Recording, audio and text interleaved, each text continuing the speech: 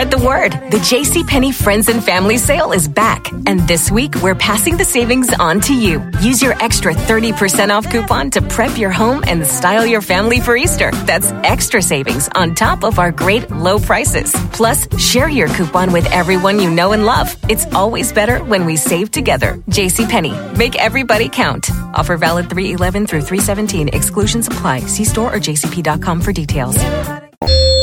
Hello, friends. You're now listening to the lifestyle, leisure, and sports show you never knew was two of those things. I think we can all acknowledge that if this fails, you two will be fired and I will remain. So, no pressure. Bo Bishop, a regional media icon, winner of Emmys, purveyor of the good life. Sir, you don't know that for a fact. I just said it on the radio. Also, two guys this company named Employee of the Month. What are you talking about? Paul Hogan is Hulk Hogan's brother. Look it up. Because it's Hulk Hogan. That's his real name. One guy is from Australia. The other one is from Tampa. You mean he's from Hollywood, brother? Not brothers. Chops. Yes, they are. This is Bishop and Friends. All right, let's do it live on a Tuesday edition of the program. Bo and the boys with you for the next three. Uncle Dom dropping by at 10:33. A little bit of Shelley time at 11:33. Lots to get into with Jode. It's been a busy last 4 or 5 days on the Union Blue front. The Real Truth, 10 o'clock. NFL Blitz coming up at 11. All the other fun and festivities that you've come to know and love about the program. Or, hey, it can go both ways. I maybe stumbled into something. I was on with the Juice Boys about 20 minutes ago, and Beam was talking about relegation and the promotion through the FA Cup. Well, there's no promotion or relegation in the FA Cup, but how there are 7 divisions kind of professional football in England and upwards of 700 teams that play in the FA Cup. And you can play any level, can play up. And that's the beautiful thing about the FA Cup. A team like Manchester United can play a team like, and I don't even know some of these teams at the lower level. You've never heard of them, but let's just use Wrexham, for example, before Ryan Reynolds and the guy from Sunny bought it. That was a 5th division team that is slowly moving its way up. And a lot of people here have fallen in love with that story. But in the FA Cup, those two teams can play. There's no other. We don't have anything like that. I mean, that would be similar to like the Lakers playing Major League Baseball. Not even that, Chops.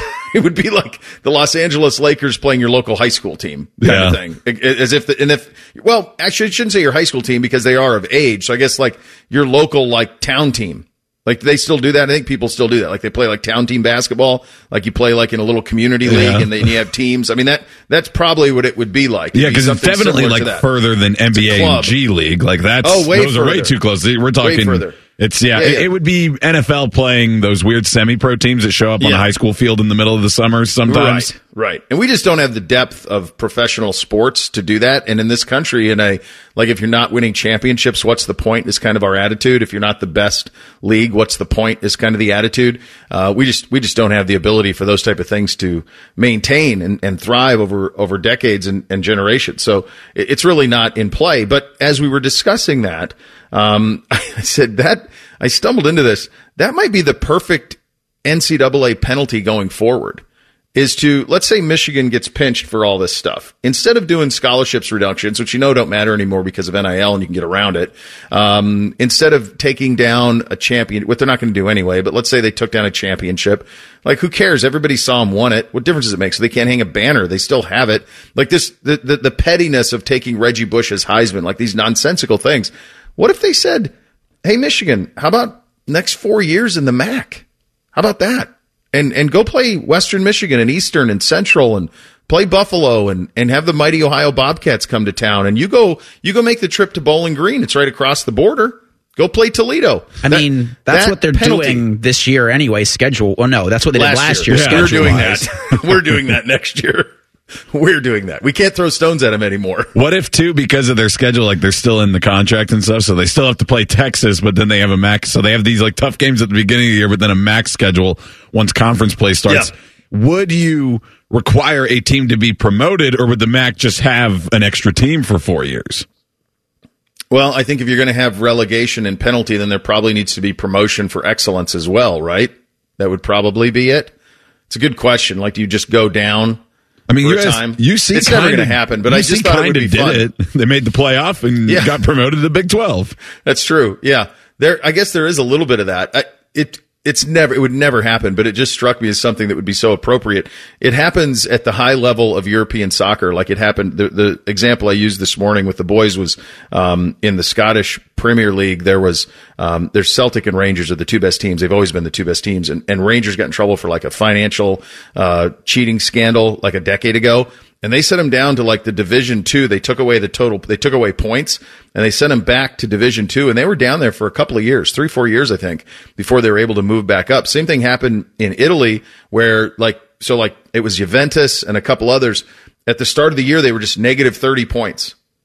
And if they didn't get above the bottom 3, they'd be relegated down. So it'd be like what it would be like is if you were Michigan, you'd say, instead of taking away wins that happened while you were cheating, you're going to start this year 0-6. Good luck. That would be the equivalent. Yeah, and it's like you said with American sport watchers, they just want to watch the best and say this is the best league, here's the champion. They're the world champions of the world. We've always loved to throw that on our sport championships here in America as well. And the problem is, I feel like when we talk about relegation, because college football does seem like the one that it would work with. It would work in college. Until recently, 5 power conferences, 5 group of 5 conferences, so each one could team up with one and it would work really nice. But I feel like the only reason we get excited about it is on like the front end of our rivals or teams we don't like or teams we're embarrassed to still have in the league going down. It's like, punish Michigan, make them go down. But what are we going to do, with the next step of, well, then teams have to come up because we just aren't as interested in those teams. So when the team gets promoted, we're just not interested. I mean, we talk about, taking down banners and stripping championships. UCF's claiming a 2017 national championship. While we're all sitting here going, banner? They have a thing in their stadium. Like it's on one of the. It says national champions. It says 2017, I believe it is national champions. God bless them. I mean, that's just as legitimate as a lot of them. They were 13-0 that season, and nobody cares. My favorite thing on that end is when you go to like a Wikipedia of like a college football program and it says claimed national championships. Minnesota? Like 60 claimed national championships. The Columbus Quarterback Club gave us one in 1971. It must count. On top of it, it's even crazier that like some teams have enough that they don't even claim all the ones that technically could be attributed to them. There will be even an unclaimed title section. And I think to your point, Ohio State should do an audit and figure out who still owes the Buckeyes a national champion so they can do a parade for each of those. That would be fun. Think about this sport. Think about where this sport is now, where you're going to have a 12-team playoff and all of that. And just in people out there listening, not in my life, but in people out there, in my life, we had split national champions. That was a very common thing that happened, where the coaches in AP would split them. It happened with Washington and I think Miami in the early 90s. It happened with Nebraska and Michigan. Should have probably happened with Penn State in 95.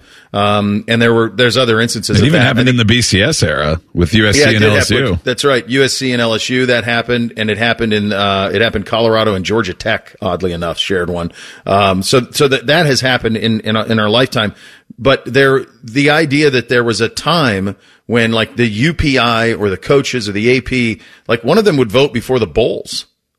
So like they would crown national champions after the 10 games. Enough. You've played 10 games and you're like, that's it. Because the bowls were never meant to be like a final answer to the test. The bowls were a reward for a season well played. That's what they were. You got to go down to somewhere nice and warm and play a football game. Warm, and you get to go play a football game. And that's what it was about. It was about Ohio State has a year like that where they lost the Rose Bowl but still won the national championship technically. I think that's either 70 or 71. There's one of those where they were voted a national champion by somebody but then lost the Rose Bowl. I mean, that was very common at that time, and we're a long ways from that now. I did watch the Cavs last night. So we talk a lot about, like, what are we going to watch this time of year? And I see you're in your hoodie, Reese. They're pretty good. They're on a hell of a stretch right now. They've won 9 out of 10. They had the Clippers in town. I still think that down here, in order for them to gain real traction, there was real traction when LeBron was there, obviously. You remember those ratings. Chops, were you producing the show at that time when LeBron was still with the Cavs, or is that might have still been? I think LeBron was LeBron's last year was the first summer of the show, right? It started in like May of 2018. Yeah, so that probably I took over full-time producing in like August of 2018. Okay, so it would have been Beam. Yeah, Threes and I were on for like a month. and we would chart like they were in the finals. They were obviously against Golden State, and that's when J.R. Smith blew it and all of that. LeBron had a Herculean effort in game one. And after that happened, you knew that they were cooked. But they made the run all the way there. They were battered and so forth. And you'd see the ratings, and it would show like the city-by-city track of the ratings. And Columbus would usually be third.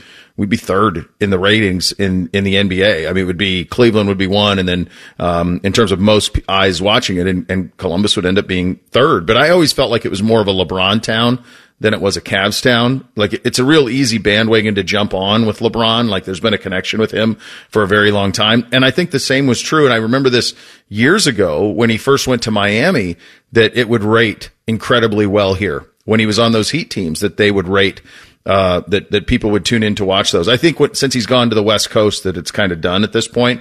But I think when he was in Miami, there were people that still watched, and maybe they just wanted to watch to root against. I don't know. But the numbers were very good. I think for them to really gain traction here, and I think this city is welcoming of a bandwagon to jump onto, it would really take a run to like the Eastern Final. I mean, they need to win a couple of rounds, and then I think you would see momentum. And I think the way that you would do it is you'd go to a fun casual place or something like that, and you'd see those games on TV. That's kind of always been my litmus test. Like when I go to a place like that, go to a sports bar, like how many TVs are watching what? And that's when they have their chance. But this is a fun team. They're really good. They're going to get Darius Garland back soon. They got Mobley back last night. They've been good for about a month and a half. But in order for them to really gain traction, Reese, you grew up here. You'd probably know more than anybody else. But it feels like they would need to win a couple of rounds. Yeah, and they need a gigantic superstar. Like they need a Giannis or an Embiid. I don't know if Mitchell. Ask, yeah. I don't know. No, I know it's the Herculean effort. I know, Garland and Mitchell and Mobley and Allen are fun.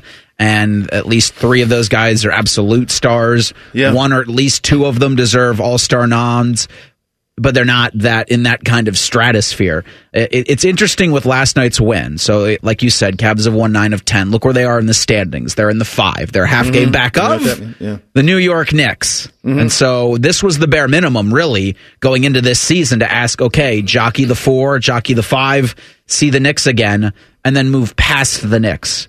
Yeah. Is the next step in this. So I'm thrilled they beat the Clippers because you heard, I don't know. Actually, I do want to ask you a question, and sure. We're not going to have a ton of time to get to said question. But I'm timid in how I take each win because they beat the Bucks on Friday, and that was huge because Giannis was playing. Sure.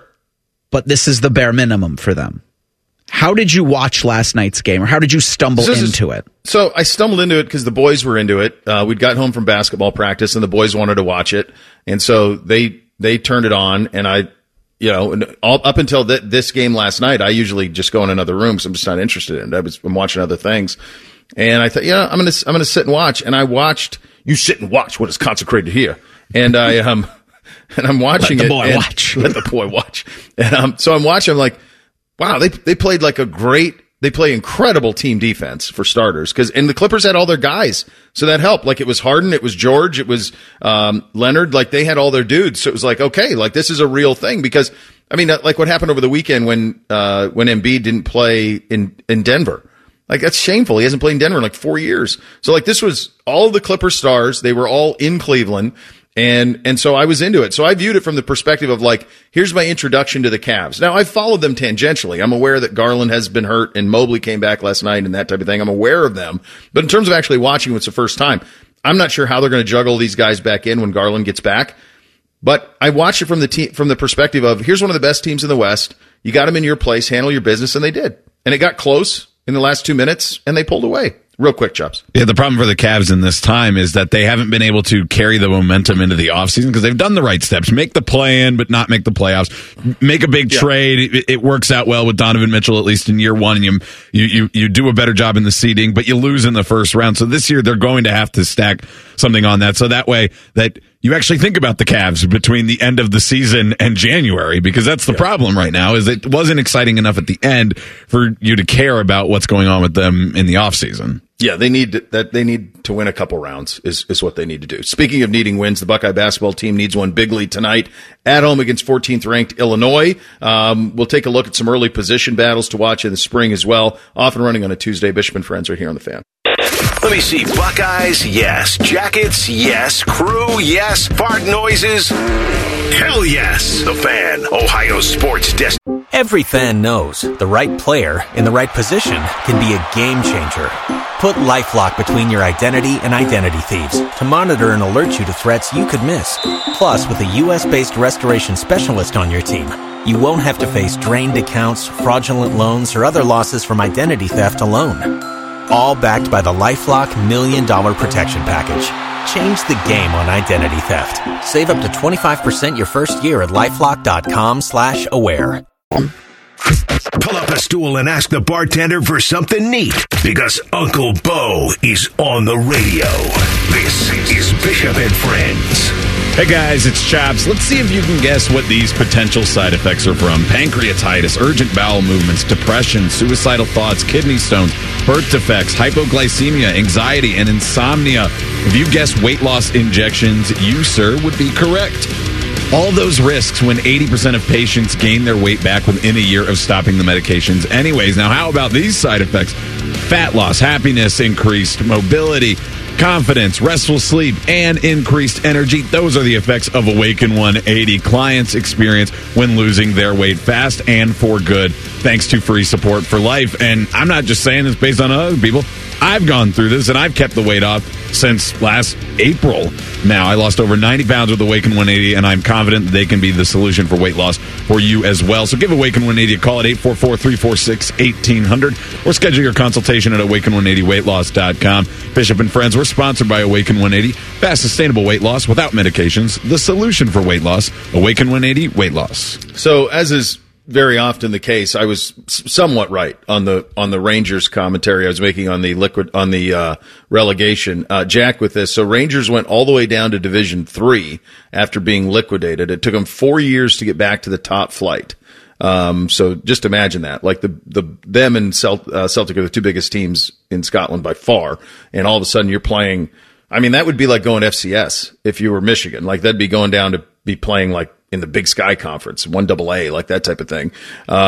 He said massive club, horribly mismanaged for a while, went into administration because of it. He added that something similar could be happening this year with Everton, a historically huge club, still in the top 5 all-time in titles and points, at a risk of relegation, ultimately bankruptcy due to the mismanagement because of ownership breaking the financial fair play rules. Point deductions hurt. They do. It's a devastating blow and penalty when you do this. And college is kind of the only one we talk about all the time. I think college is the only thing in this country where it would work. You'd have to get, for it to work though, you would need a true NCAA. You would need a true everybody. You'd need an organization the way the NFL sells the NFL, where you sell the television product as a group. You would need, you talked about Power 5, Group of 5. You'd need like a group of 125 teams that you were selling all of it.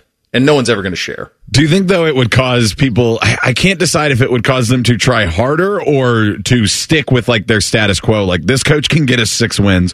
We shouldn't be relegated if we have 6 wins. We're just going to stick with them. Or would they say, we have to work our way up, so we've got to make sure that we stay with this and hire the next best guy? That attitude, though, that you just said, like, keep the coach, stay 6-6, that most of the people around the rest of the globe are cool with that.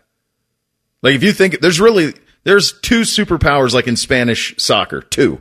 And everybody else is kind of fighting underneath of it. In England, there's 4 or 5. In Germany, there's like 1.5. And everybody else is like cool with being like down in the mix. You know, like they don't have delusions of grandeur. They don't think they're entitled championships. They're fine with it. Like, that's part of it. The SEC would really struggle with the idea of relegation. I think the Big Ten teams, a lot of teams that would be fine with it. I'll just stay in the middle of the pack and stay in the Big Ten. Where's my check? Stay happy, baby. Keep catching those checks. Big one tonight for the Buckeye Bass. We're long past, right? 3-6 in conference play. Another January swoon has befit the men of Scarlet and Gray. They have Illinois in here tonight. It's full day. Illinois is a full day. They're ranked 14th in the country, 15-5 overall, 6-3 in the league. Coach Holtman was on his show yesterday, which followed us, and was asked about the tough stretch. Try to provide examples for him of how guys have done it in the past and done it really well here, and what that looks like. And when you got a young group who is probably struggling with some overall confidence right now, you just try to share with them kind of what has been done in the past. I mean, there have been, I think, 10 teams in the last 6 years, or maybe eight or 9 teams in the last 6 years in the Big Ten that have had a similar or worse record in terms of starting the Big Ten like we have, and have also made the NCAA tournament. So there's so much basketball left to be played, and the challenge is just to really focus on the task at hand, the moment in front of us, the day in front of us right now, the work in front of us.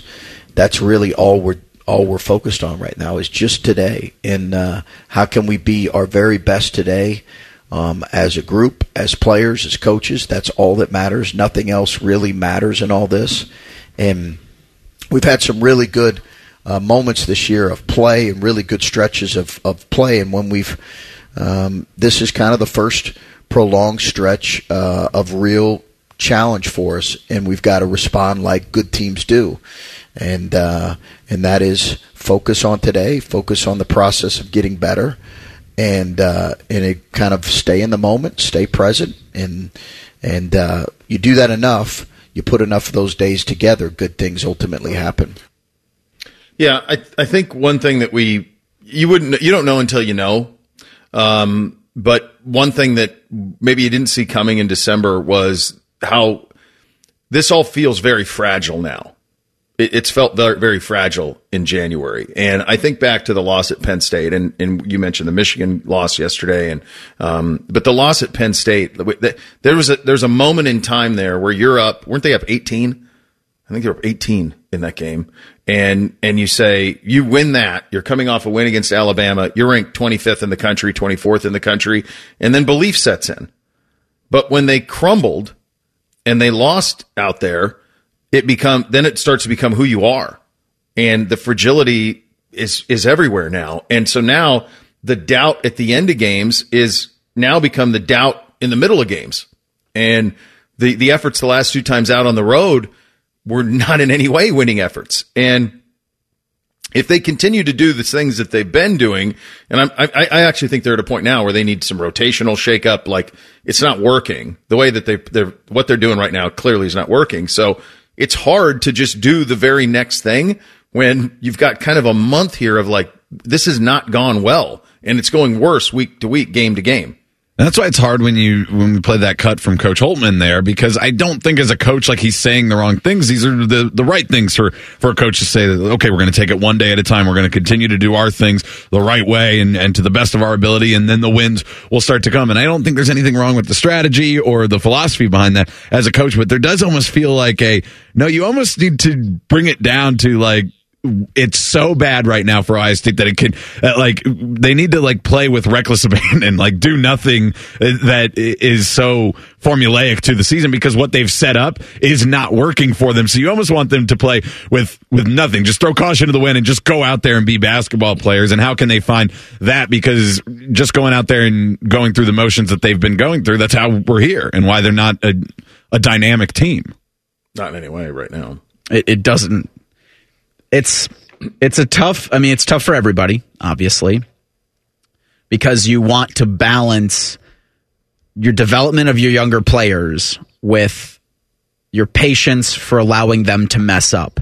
Yeah. Because you cannot afford to lose any more games. Again, not breaking any news here with any of this, but the young guys are the future of this thing, whatever the future looks like.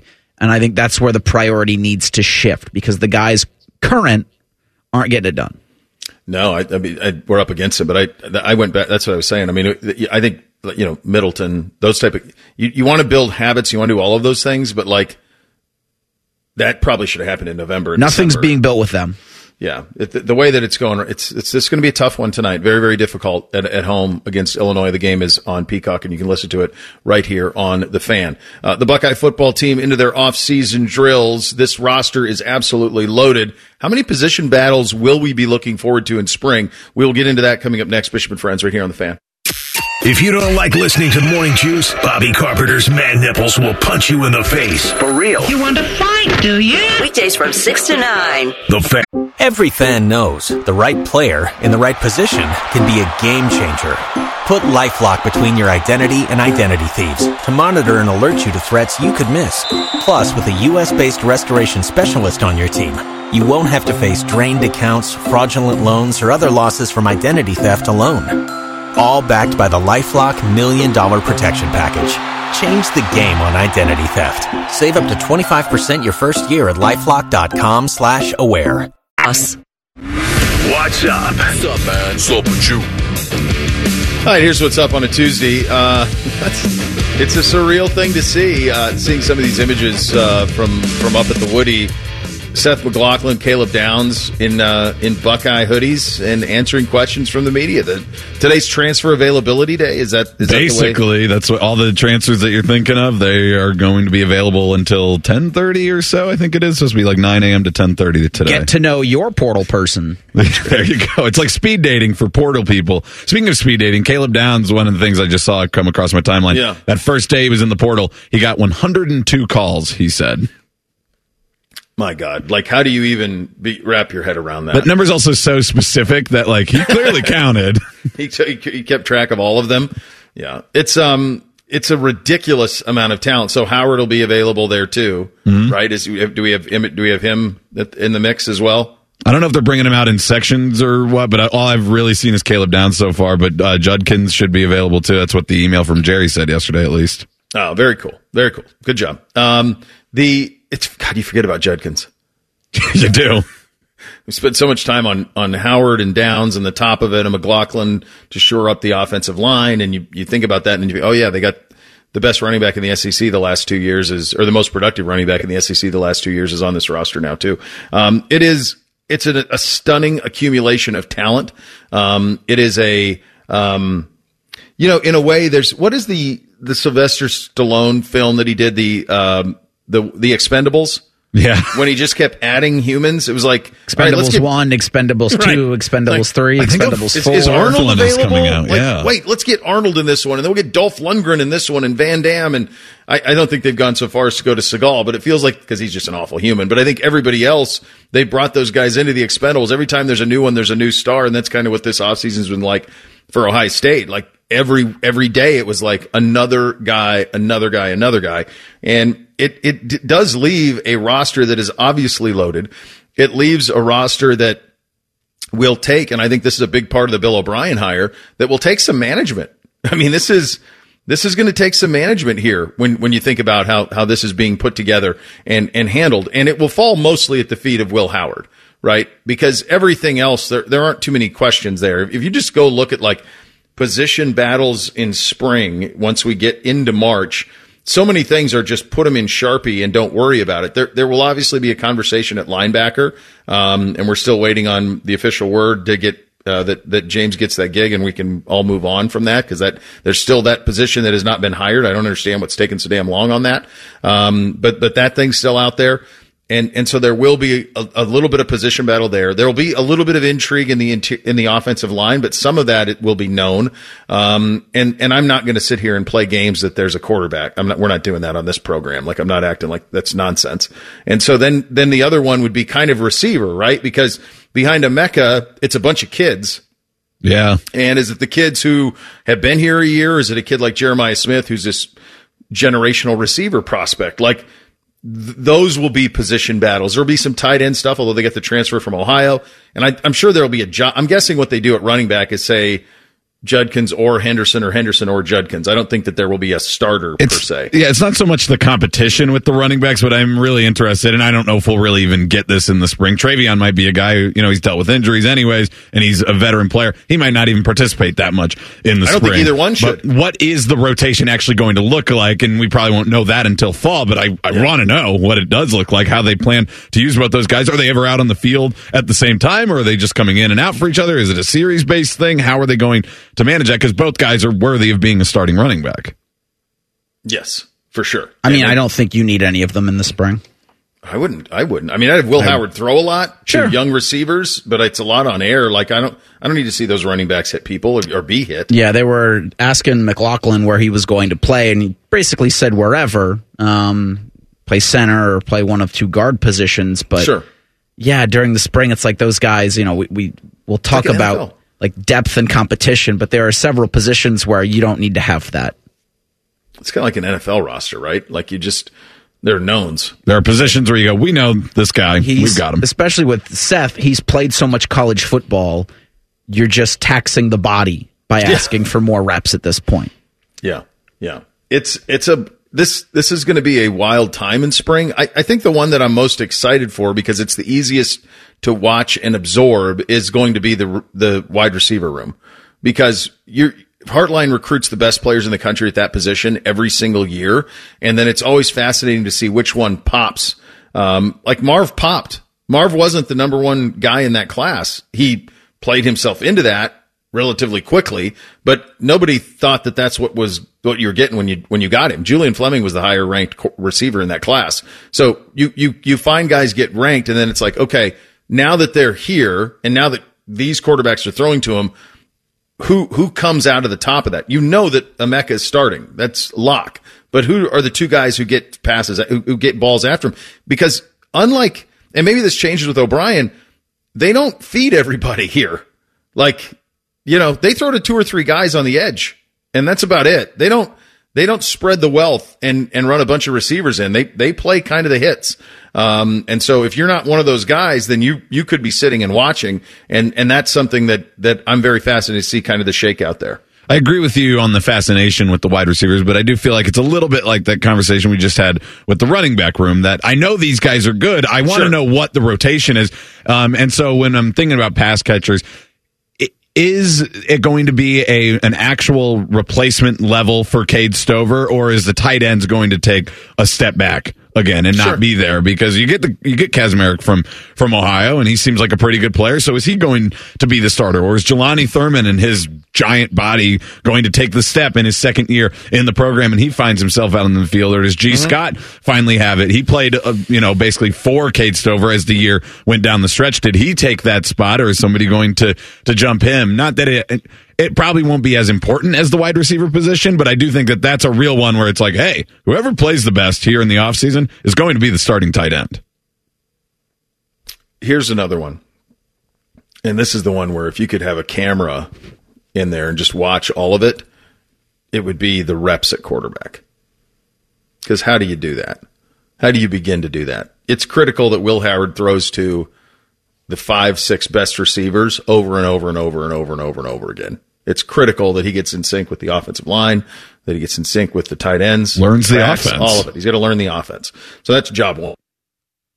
How do you even attempt?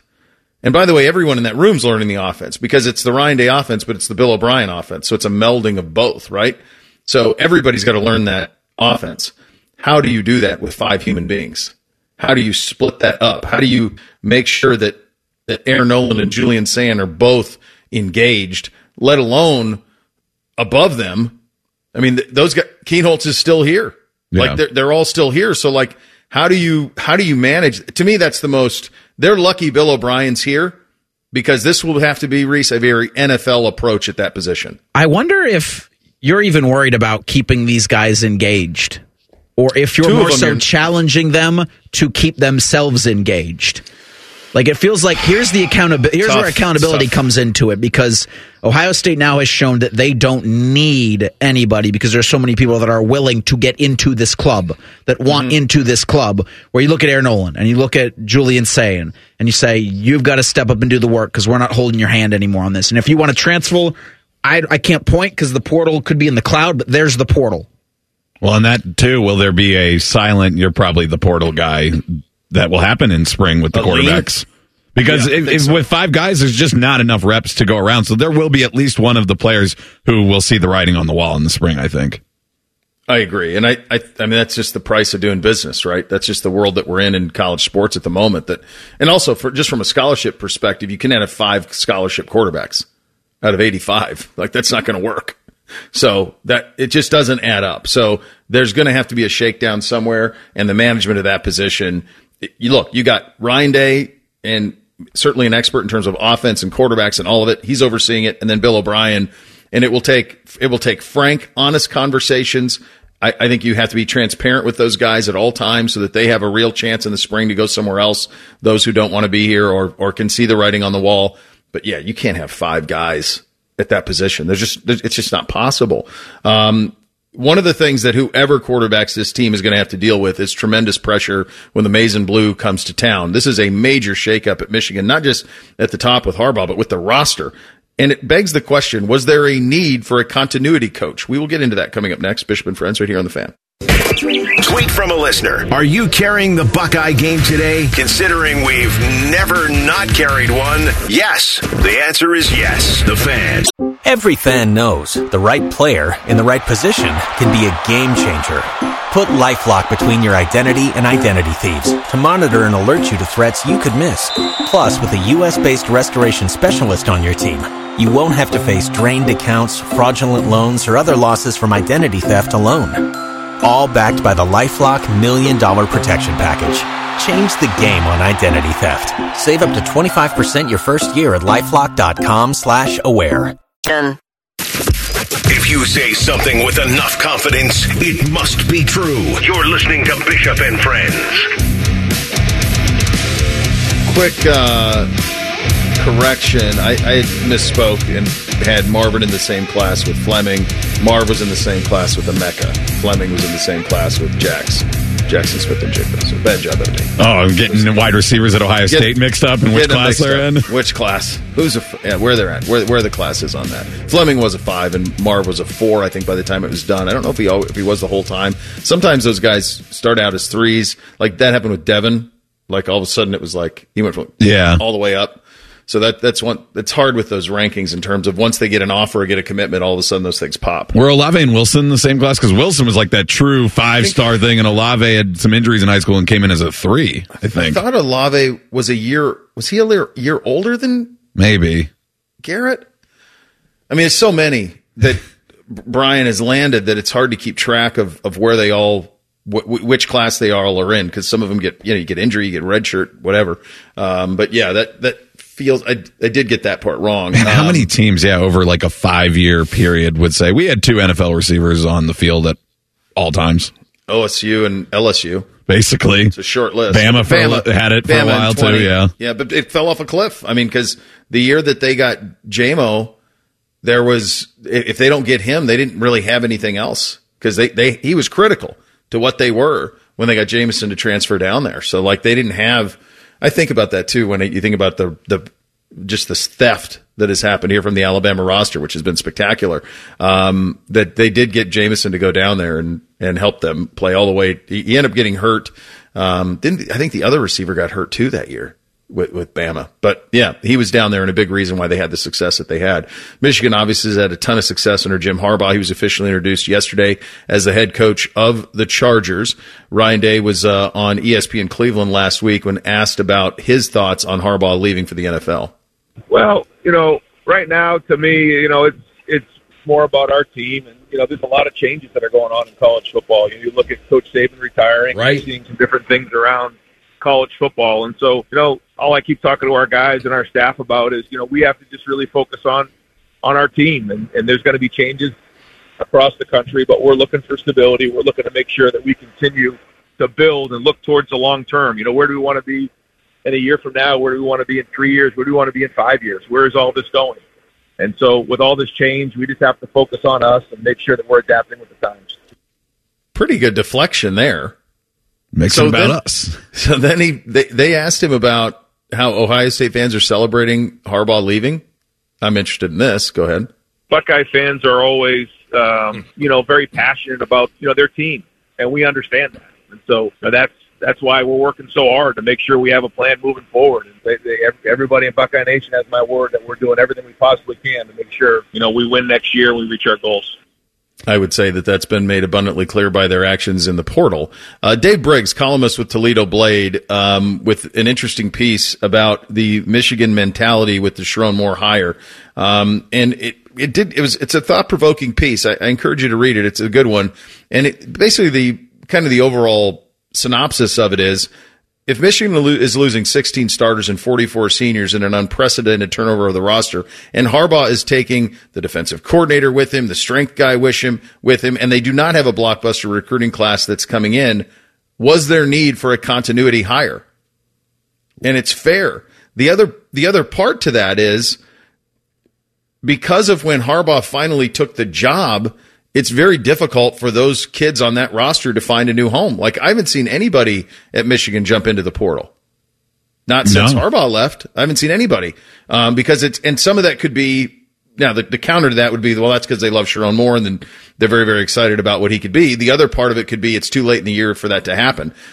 What Briggs is saying here is, was this necessary at all? Because if they had gone outside of the family and hired somebody in from the outside, he would have had the same opportunities Moore would have had to try to win over the roster in spring. It's a really weird play by Michigan from that sense because, what continuity are you preserving here? Because this is not going to be, we won the national championship, let's run it back. That is not the roster that is left here. Not saying that they can't have a successful season, but with that, with losing Harbaugh, all the players you're losing, with that schedule, it doesn't look like it's going to be that. But that's kind of been because of Harbaugh's flirtations with the NFL, and this is the ultimate culmination of that over the last 3 to 5 years, essentially, because he's been wanting to get back to the league. They have not done a great job of capitalizing on their momentum of these good years that they've had the last 3 years, because Harbaugh spends December and January looking at the NFL, and so they don't get an awesome push at the end for a recruiting class that he's never jumped up the ratings to number 2 or something like that. No. And then the January is such a time for work right now in college football, and they didn't really. Not only is it good, you kept the guys there, you don't see the attrition in that 30-day window after Harbaugh leaves, and that might be because of academic calendar, but it could be for other reasons. The guys just want to stay there. So good job there. But it's not like they made a ton of splashes in the portal. They brought in guys from the portal, but it was, the normal type stuff. They did not do what Ohio State did in the portal. They weren't big game hunting. And I don't understand why all these years they've never really made it a point of emphasis to capitalize on the momentum you get after winning the Big Ten, after winning going to the college football playoff, beating your rival, and then ultimately this year winning it all and winning the national championship. They have not been a buzzy team at all. Well, they haven't had to. You see Ohio State doing this out of necessity or out of, I guess, reaction to 3 straight losses. The Michigan Man is celebrating 3 straight wins over the rival. The Michigan Man celebrating making the college football playoff in consecutive seasons. How are they going to feel in November? Not even saying losing to Ohio State, but what if they have 3? How long does that last, though? Because about a year or 2. Yeah, I think it lasts a decent amount. The coaches that repeat, though, they are right on it and doing it again. They don't have the coach. See, I don't know. And they've got NCAA hanging over their head. Yeah, I know everything you guys are saying. What I'm saying is, from a Michigan standpoint, you're saying they should aspire to more. They do not seem to be organizationally going, let's do it again. I don't think it's in their DNA to do that. And I don't like that. I agree, but I don't think that's in the Michigan DNA to do that. I don't think that that's their attitude. Even just the way that they built it. And this is where they deserve so much credit. Sign stealing and all of that aside. This was a master class in player development. Yeah. Their kids got better. Their players got better. J.J. McCarthy got better. It happened across the roster where players who came in were developed. They developed guys. They got them to stick around. They did that 1 more year fund. All of those things worked. I don't think they ever aspired. This is what they aspired. They aspired to what they did. Win a national title, and then we'll see in a decade. And I think that's probably what's going to happen there. Is they're going to be kind of back to where they were. And let me rephrase. If that is what Michigan does, that doesn't make me unhappy. I meant from just a more general sense of everything. No one to disguise you as a Michigan fan. You're fine on that front. But I just think their mentality is very, very different than the one down here. They don't view it's not viewed the same. We'll hit the real truth coming up next. Included in that, what exactly is the plan for Ken Dorsey with Deshaun Watson in Cleveland? Bishop and Friends right here on The Fan. Join Bobby Mack and Jody Shelley for the Inside Edge, a behind-the-scenes look at all things Blue Jackets. Wednesday night at 7. Your home for Jackets hockey. The Fan. Every fan knows the right player in the right position can be a game changer. Put LifeLock between your identity and identity thieves to monitor and alert you to threats you could miss. Plus, with a U.S.-based restoration specialist on your team, you won't have to face drained accounts, fraudulent loans, or other losses from identity theft alone. All backed by the LifeLock $1 Million Protection Package. Change the game on identity theft. Save up to 25% your first year at LifeLock.com/aware. With friends like these, who needs former college football players? This is Bishop and Friends. Second hour. Uncle Dom coming up at 10:33. Let's hit you with the real truth. Bishop and Friends present The Real Truth. First one up here on this Tuesday. Ken Dorsey, new offensive coordinator up there in Cleveland, will unlock the Houston version of Deshaun Watson. Is that the real truth? That's the intent. That's the intent of it, I think. So you say, well, and I am sure that there were Browns fans who were less than thrilled or kind of, about the how were you, Reese, when you hear Ken Dorsey? What was your reaction when I heard Browns? Because I knew it wasn't going to be an actual play caller. This feels like this is an assistant to the play caller. This is a Deshaun Watson babysitter. Yeah, so I think what the intent of it is so you look at who Ken Dorsey is. So he played in the league a long time as someone who was very, and part of his reputation as he played in the league was that he was someone who was very supportive of the starting quarterback, right? So he was good in the room. Okay, so that's the first part of it. The second part of it is when he was in Carolina as the quarterback coach, Cam Newton had some of his best seasons, including an MVP season in Carolina. The next part of it is when he was the quarterback in Buffalo, they were part of integrating, along with Brian Daboll, an offense that took best advantage of all of the things that Josh Allen can be, all of the things he can do with his arm and all the things that he can do with his feet. So what I believe their intent here is that Ken Dorsey will help Kevin Stefanski and Deshaun Watson see offensive football the same way. So what I mean by that is, one thing that Stefanski's not crazy about is being out of the gun and plays where things aren't on schedule. Well, right. So conversely, one of the things Deshaun Watson isn't crazy about is turning his back to the defense, flipping his hips, getting his head around, finding an open guy and spinning it to him. He's not comfortable doing that. So I think what this offseason is about, and I think what Ken Dorsey is about, is melding those two things. Implementing some things into Stefanski's offense that allows for Deshaun Watson to do the things he's comfortable with, out of the gun, almost see it, then throw it versus anticipatory, and at the same time help Watson get on the same page with being able to play with his back to the defense and be comfortable doing so, which is something he's not. This is it's a kind of a round peg, square hole situation. Is kind of where you're at here. I guess square peg, round hole situation. And they're trying to make it work, and I think that's what this hire was about. So, get back to the original question. Ken Dorsey will unlock the Houston version of Deshaun Watson in Cleveland. I don't think that's the real truth, because I don't think that that's there anymore. It's been too long for that. The idea that someone who hasn't played at that level, you can talk about the way he played in the Baltimore game where he completed his last 14, but it was a pretty dreadful first half in that game. Like, he doesn't even have one full game of elite as a Brown in 2 years. So, and then he sat the previous year. So you're talking, by the time he starts this season, this is a guy who's been hurt a lot, including now a throwing shoulder injury and a surgery, and it's been 4 years since he was an elite NFL quarterback. The idea that one guy is going to be able to do that, to me, is not the real truth. Yeah, when I read yesterday, and the number made sense, but I'd never, I guess I just hadn't seen it written down yet. He's only played 11 games in 2 seasons with the Browns, obviously with the suspension. And 3 seasons total, Chops. Yeah, and 3 seasons he didn't play at all that other year. And that's why, I'm glad you came back around, because if this was the real intent, you nailed the answer. That was a great answer, but it's the real truth. And yeah, the real truth, I'm along the same lines as you. It does make sense for the Browns to intend to do whatever they can because of the assets they gave up, the future assets that are promised to Deshaun Watson in a guaranteed deal, that everything they do is to get him to play at that level that they saw in Houston, because that's why they did all these things and brought him to their team.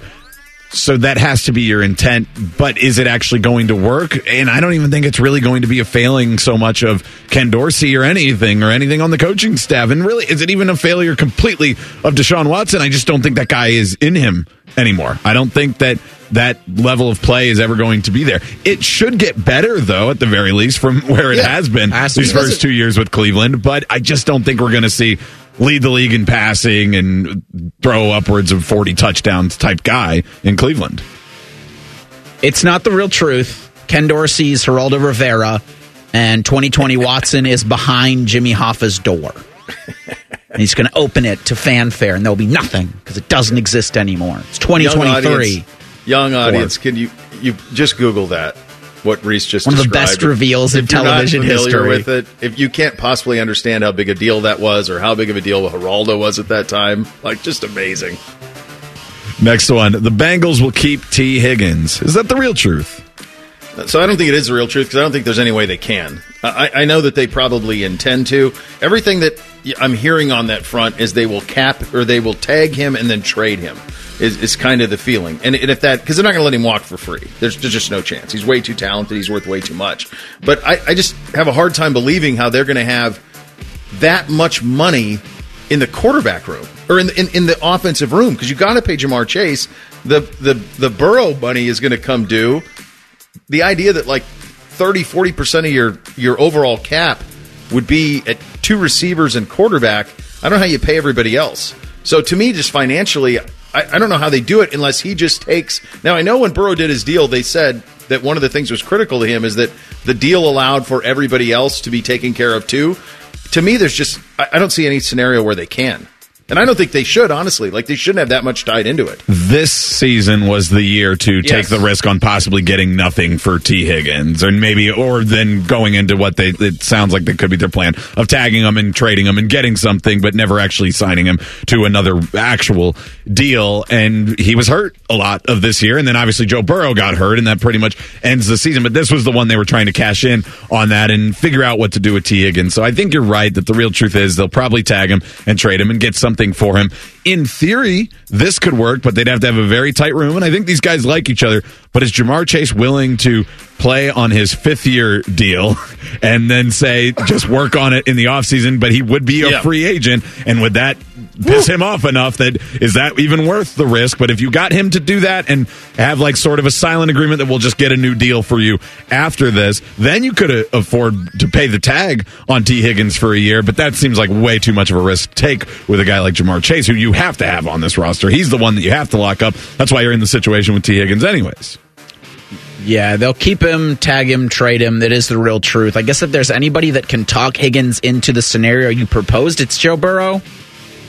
Well, Jamar probably needs more talking to for that. All of them do, because if Higgins gets tagged, you're on the team. That's it. I'm very curious to see what they do with the Burrow money to make that, because it's the richest deal ever. Like, he didn't pull a Tom Brady and take less to make this work. Like, but he kept saying that the conversation was constantly about, in doing this, I'm doing this so we can keep everybody. So I'm fascinated to see how they manage it. I know they'd love to keep him. We've been saying all along, this was their year. They were all lined up for this year. I mean, they've already lost Jesse Bates because of a cap casualty. So, and he was an all-pro this year. Yeah. And so that's why this year was very disappointing for them. And can they keep the band together? It doesn't feel like it.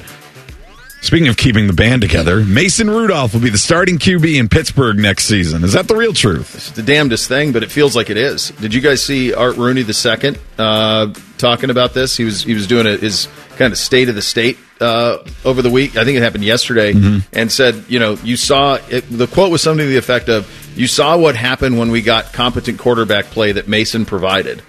So that's kind of a shot at Pickens, obviously, or Pickett rather, and so they think they unlocked something in Mason Rudolph. They are just too talented of a roster, though, to me, to have a guy who they not only did they draft Pickett, but they also signed Trubisky to be ahead of him. They've had him in their building for all these years, and he's a free agent. So now you're going to pay Mason Rudolph? I don't understand that, and yet they're going to go 9-8 or 10-7. I don't know how they do it. It's wizardry. But at the same time, it's kind of a road to nowhere with Rudolph. So it does feel like this is going to be the case. I don't know how they're going to do it from a financial standpoint. I don't know why you would do it. I don't know. Man, just go be, if you're them, aren't you aggressive with Fields or Cousins or something? Like, how could you run this operation back when you look at everything else in the AFC? Their stated goal is to win the Super Bowl, not to sneak into the postseason. For some reason, this really interests me. Apparently, it's Art Rooney II because he is Art Rooney's grandson. I was like, why is it not Junior? Why is it the second? Yeah, and then they skipped one. Figured it out. But yes, I did read his State of the State, and it was weird because he was giving the vote of confidence for both guys. But Mason Rudolph is a free agent. And so to do that, he had to be like, we also want to re-sign Mason Rudolph. And it's like, well, if you're going to go through the effort of re-signing a guy like Mason Rudolph, you must think that there's a future with him. And Kenny Pickett is just still on his rookie deal, so he's still going to be on the team no matter what. You're not going to cut him or anything. But if you re-sign Mason Rudolph, that to me comes with the expectation that you see this guy as the better option as the starting quarterback. And the way it played out last year, he was the better option of the starting quarterback. And through most of 2 seasons, he didn't start right away and got benched, hurt, whatever happened with Pickett this year. He's not been very good, and actually the statistical markers that you look for that are just baseline stuff, completion percentage, quarterback rating, those went down this year for Kenny Pickett, and their offense was this did coincide also with firing Matt Canada mid-season, so you can't completely overlook that, but their offense was the best it ever was the entire season when Mason Rudolph was the starter there at the end. It's not the real truth. I think when Pittsburgh gets an offensive coordinator, he's going to be like, the hell to all this. You give me this quarterback room? No. We're going out and getting somebody. You'd think, right? Logically. Yeah. Then again. They never have a great pick, though. That's how they ended up with these guys. No, it won't be a pick. It'll be someone in free agency that they're going to take a flyer on. I agree. That just seems so Steeler-like. It does, but I just don't know how you could Brave New World in Steel City. Run this back. Run that operation back. Last one today. AFC/NFC title games at neutral sites won't be sellout crowds. Is that the real truth? Well, it's not the real truth. They would be sellout crowds. I think the fact that I hope this never happens. This is the beauty of it is you get these games in these spots. Like that's the brilliance, and you get the true home field that you've earned, that you deserve. So I hope they never do this. They would be sellouts. I guess what would the point be? Like you just go to domes and warm weather places? Would that be the deal? Like you'd go to. So, like, Baltimore and Kansas City would play in Miami? Because it's got to be someplace people can get. I do think they'd be sellouts, but I think it would be just an absolutely critical mistake by the NFL, who rarely makes them, to take away that. Because there's something beautiful of, like, we've earned this. Yeah, and unlike the Super Bowl, which becomes its own destination, I'm not sure that they could build that up for a week. So that's why I'm wondering, like, would it actually, like... Would there be standing room only? Would there be people in the top rows of these games? Or would people for the Chiefs say, I'm not going to Miami, I'm going to Las Vegas for the Super Bowl in a couple of weeks? I can't afford that. It's the conundrum we talk about in the college football playoff. And with celebrities with the Super Bowl only celebrities, rich corporate people, whatever, with the Super Bowl only 2 weeks away, would they be like, oh, I'm going to go to both. I'm going to go to the AFC title game and then go to the Super Bowl. So I wonder if that would also pull back from that. It's the NFL, so it's going to make money no matter what they do, and this probably does net them more money, but does it actually net a better game and a better environment? For sure not, and I'm still dubious on whether or not, with the Super Bowl still looming, people would sell out 2 different conference title games on the same day or at least the same weekend. Smaller stadiums, though, too. You're 70,000. It's not... I think you would. I think you would. Even if they didn't, the NFL would still tell us it is. Yeah, it would never be an honest, like... It would never look like a bowl game where, like, you can see that the stadium's empty. Yeah, never be able to, like, call them on it. Yeah. All right, good stuff there, boys, with the real truth. Draft season is here. The Senior Bowl is on. There are deals that are going to have to be made. One of them could involve Justin Fields. How quickly could it happen? We'll get into it coming up next. Bishop and Friends right here on The Fan. Winners of the prestigious Platinum Microphone Award every year, given to the best radio station in the world. No need to look it up. It's real. The Fan. Every fan knows the right player in the right position can be a game changer. Put LifeLock between your identity and identity thieves to monitor and alert you to threats you could miss. Plus, with a U.S.-based restoration specialist on your team, you won't have to face drained accounts, fraudulent loans, or other losses from identity theft alone. All backed by the LifeLock $1 Million Protection Package. Change the game on identity theft. Save up to 25% your first year at LifeLock.com/aware. Keep your friends close and your producers closer. You're listening to Bishop and Friends. And gear up with the Tipico Sportsbook and get in on the betting action. Playoff football, the hoops, the hockey, so much more. Take advantage of those massive odd boosts on your favorite teams and players. They get you the biggest payouts. Try that new Flex Parlay and cash in on your bets even if you miss a leg or two. Claim your new sign-up bonus now. Get $100 in bonus bets when you bet $25. Sign up now. Enter the promo code TheFan100. Get a $100 bonus. Download the Tipico Sportsbook app today. Must be 21 or older and physically located in Ohio. Terms and conditions do apply. Gambling problem, call 1-800-GAMBLER for more on that. there isn't necessarily a drop-dead date for the Bears to trade Justin Fields, but I would think you would want to have it done by the Combine, if from their perspective and from the perspective of prospective future teams for Justin Fields. Because if you're trading for him, then you don't have to go draft one. So when you think about possible destinations for him, the ones that always, the no-brainer is obviously Atlanta. That's the one that checks every single box, but it's possible that they would maybe prefer a Cousins type. I mean, what they did with their coordinator hires certainly would make you believe that. Cousins has played in those type of systems before, provided that he does not go back to Minnesota. He's played in those systems before. The roster is ready to go. Zach Robinson, who comes from L.A., would run a similar system that Kevin O'Connell does. It would kind of be a start and go. I mean, it'd be a way you go, where with Fields, it would take a little bit of some movement in terms of what it looks like. But Atlanta is one that's always at the top. The Raiders it feels like a very Raiders move to trade for Justin Fields. That feels like something that Al Davis would have done, and in turn maybe Mark Davis would have done. He feels like the type of quarterback who Antonio Pierce would like a lot, the grit, the toughness, all of it. New England pops up from time to time as a possible one.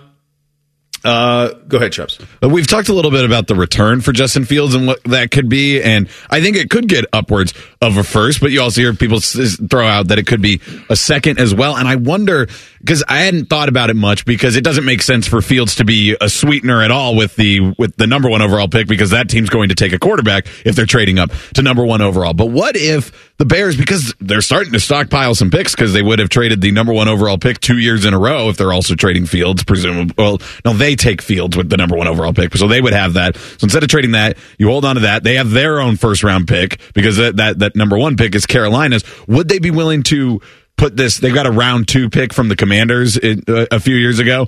Would they be willing to put that with Fields and guarantee a first rounder, and then all of a sudden the Bears have 3 first round picks, including their new quarterback, and you take the second round off? Here's why they wouldn't, because unless it was because you got to pay them all. So it's almost like true. You love second round picks because you don't have to pay them, and they're almost in many instances they're just as valuable or can be just as valuable. So if there was somebody they loved, that scenario might play out. It's interesting. Chris Trapasso, CBS Sports, put together a Bears-Raider trade for Fields that included the Bears getting a 2024 third, a 2025 third that becomes a second rounder. Fields plays 75% of the snaps, or a first-round selection if the Raiders make the playoffs in 2025, and the Raiders would then get Fields. So that is not the first round conversation. It's one that would turn into it if Fields plays 75% of the snaps if the Raiders make the postseason, but that's the jumping off point of a third rounder. Other Raiders picks I've seen, and this is more consistent with what I've seen around the league, the Bears getting 2 2s, so they would get a 2024 second, which is like 44th overall, which is kind of perfect, and then a 2024 fourth rounder. So you're not seeing that ones and all of that. There's no scenario like the Patriots one that they put up here. Bears get the third overall pick. They are not. Here it is. Okay, so this does make some sense. Bears get the third overall pick and a fourth rounder from the Patriots. In exchange, the Patriots get Fields and the 9th overall pick. So the Patriots would go from 3 to 9. They'd get Fields, and they'd still pick at 9, and then that would allow the Bears to go Caleb Williams, Marvin Harrison Jr. That was the one I was wondering on, because you brought up a good point of 3 first-round picks just becomes a logjam, and how are you going to pay the guys? But okay, well then what if they do pair their 9th overall pick with Fields, and what kind of return can that get? That's the smarter move if you're being a GM and you're Tetrising this all together, instead of, because I think because it's been so focused on Fields, most of the time we've only thought about it in Fields for something. But that doesn't have to be the trade. There can be other things in there. No, that would be, if from the Bears' perspective, that's your dream scenario, would be the New England one. Because now you're picking first and third.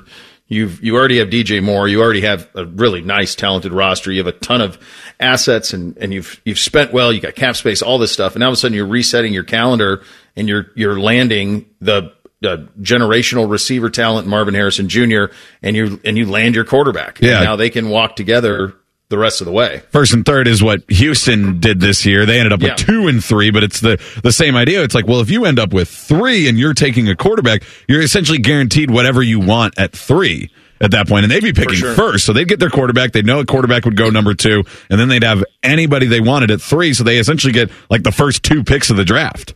Yeah. Whatever happens with all the different scenarios just mentioned, do we think, so March 13th at 4 o'clock is the new league year. Does it happen shortly after that, or do we creep up closer to the draft? Officially, it happens that the deal gets done at the combine. It happens at the combine, yeah. The deal will get done at the combine. So that's in about a month. That's last week of February. The deal will happen at the combine. It'll be talked about. Even if it's not made public, those conversations will take place at the combine, and that deal will be done and ready to rock and roll by the time the new league year starts. So it won't be announced officially. He won't be unveiled anywhere. There won't be any of that. But that deal will happen. It'll be made at the combine. It'll be consummated at the combine. Do you think the business dealings and how used to Indianapolis and everybody is with the combine, do you think that the idea that the executives can go to ownership and say, like, we really need this and it works really well the way it's set up now, or are the owners going to get blinded by, we can make more money if we move this thing around? You talking about moving the combine? Yeah. So I think that because the one thing about LA, they extended Indy a couple more years recently. The real problem with an LA scenario or a Vegas scenario, and honestly, I don't know that they'll make any more money. It would just be more convenient for the league for it to be in LA because it's where their studios are and all of that. But the offset of that cost is right now, I just don't think it's worth it because what Indy has is they have a hospital connected right there. Mm-hmm. So you can do everything. And the other thing the combine's the craziest thing ever, guys. Like if you haven't been, it's the most nuts thing ever.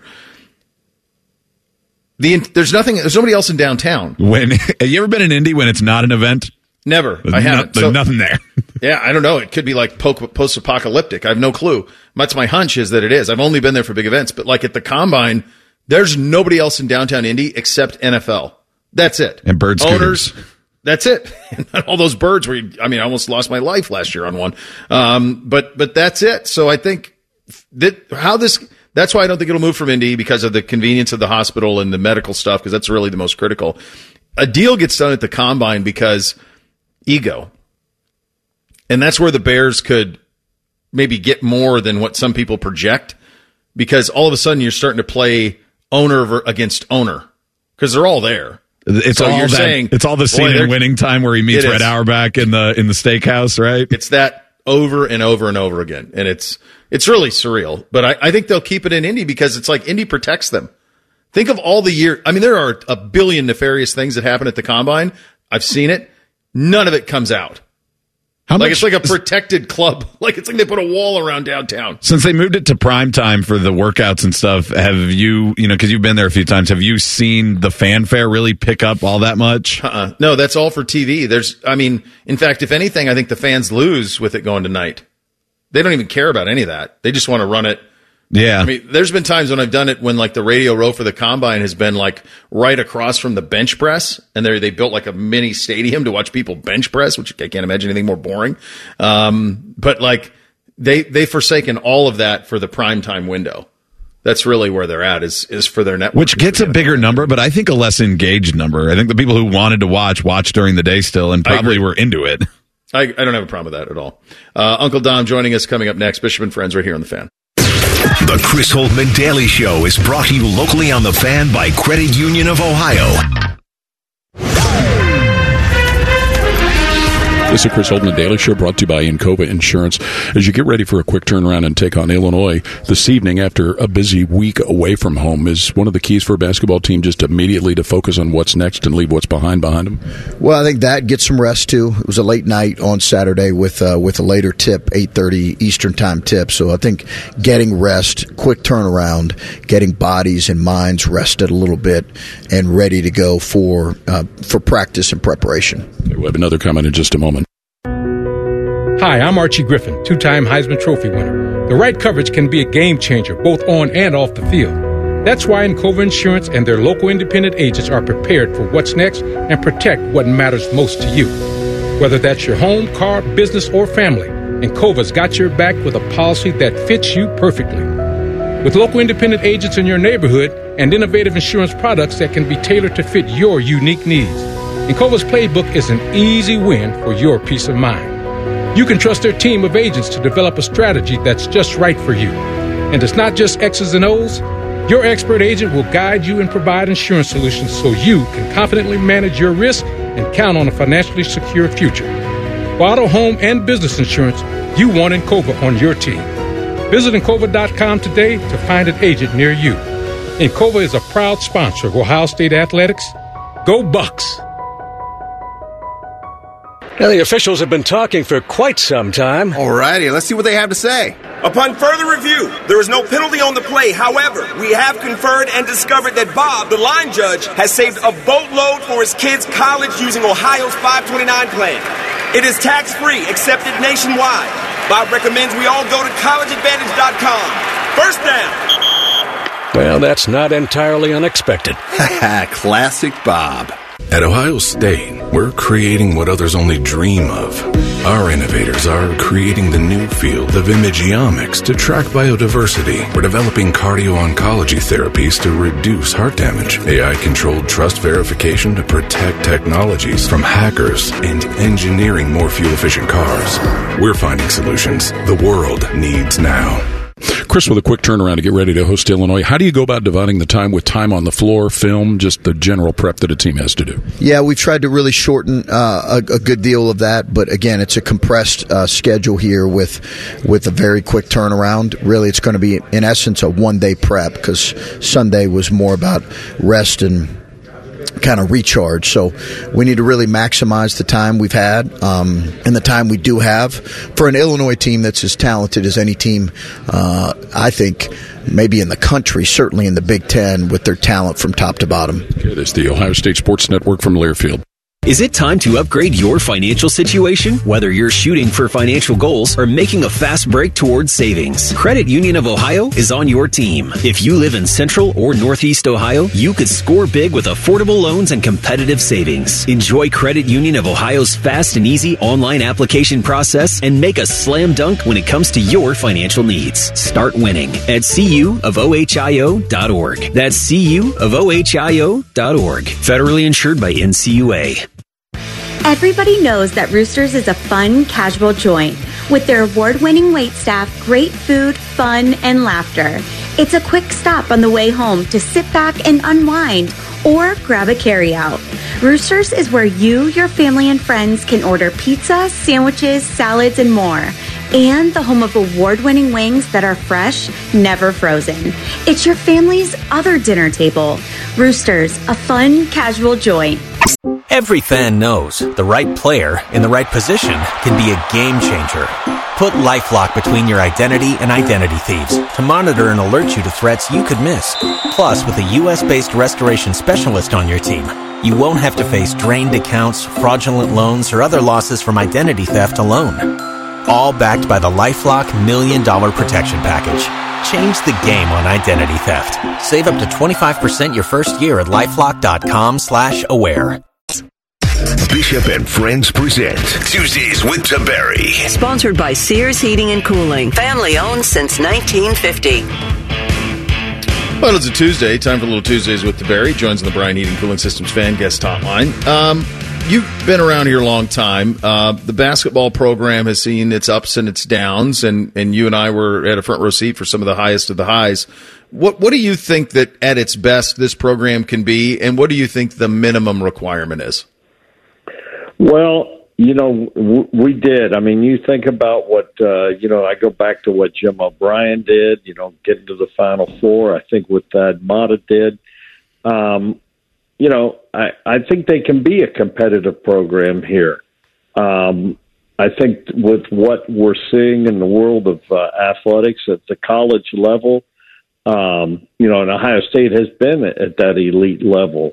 What's going on right now? It's just, it's hard. I think Chris Holtman's a great guy. I love the guy, to be honest with you. I just think he does well, but this is big boy college basketball, and he understands that. And, for whatever reason, man, I think sometimes as fans, we take it for granted that it's easy to win. Basketball is a different animal, and you need to celebrate because it's not easy to win at this level. And right now, winning like losing can become contagious, and I hope they get out of it. I think it was interesting what Gene said, that he's looking back and he's going to watch and see how the rest of this season goes. But it's not easy to win, and it's been a rough January. But January is not, as Chris said the other day, what they're doing in January is not the same as what they will do in, what they did in December.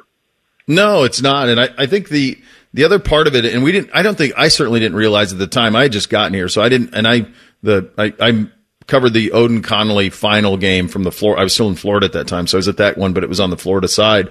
The other part of it is the level of recruiting that was happening at that. First of all, Thad was a supernova as a recruiter, but also John Calipari wasn't at Kentucky.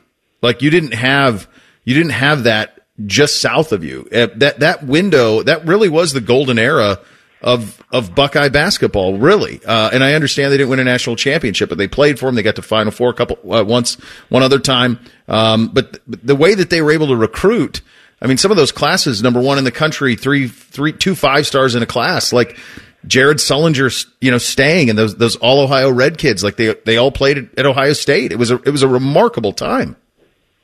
Oh, it was, and the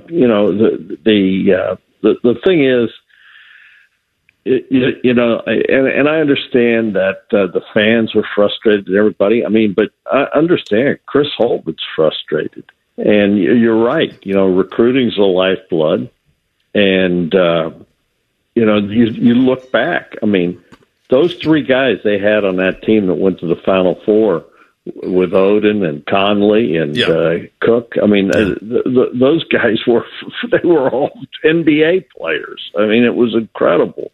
Yeah. And they weren't just NBA players. I mean, look at Conley still to this day. He's still tearing the league up. Odin obviously had some knee issues, but it's just, I'll tell you what has blown my mind with this club more than anything. And you watched them shoot in December and before they got the conference play, and they could shoot the basketball. They played well. These guys cannot shoot right now, and I don't know if it's a mental block or whatever. And I talked to Chris about it, and you what do you tell a shooter? You got to tell them to keep shooting, and hopefully, eventually, they go in. But Roddy Gale, I mean, he's struggling getting the bucket to go. Thornton, has struggled at times. I mean, the game they lost to Michigan, they were 3 of 25 from 3-point land. Yeah, it's brutal. You're not going to win. No, you're not. Who is Victor Newman's main adversary right now? Well, it's going to be Jack, because there's a lot of business going on there. Nikki's got some issues. Who's married to Victor, of course, and she has asked Jack to get involved and to be her sponsor to help her. She got off the wagon, but it wasn't by choice. Some woman kidnapped her and put an IV in her, and was pumping alcohol in her, and she's off the wagon. And so, oh my God, yeah, it's pretty. You can't make this stuff. You can't make that up. I mean, my goodness, they kidnapped the whole family, and they were all kidnapped, and then they gave them drugs that was going to kill them, and then they got them the anti drug that would keep them alive. But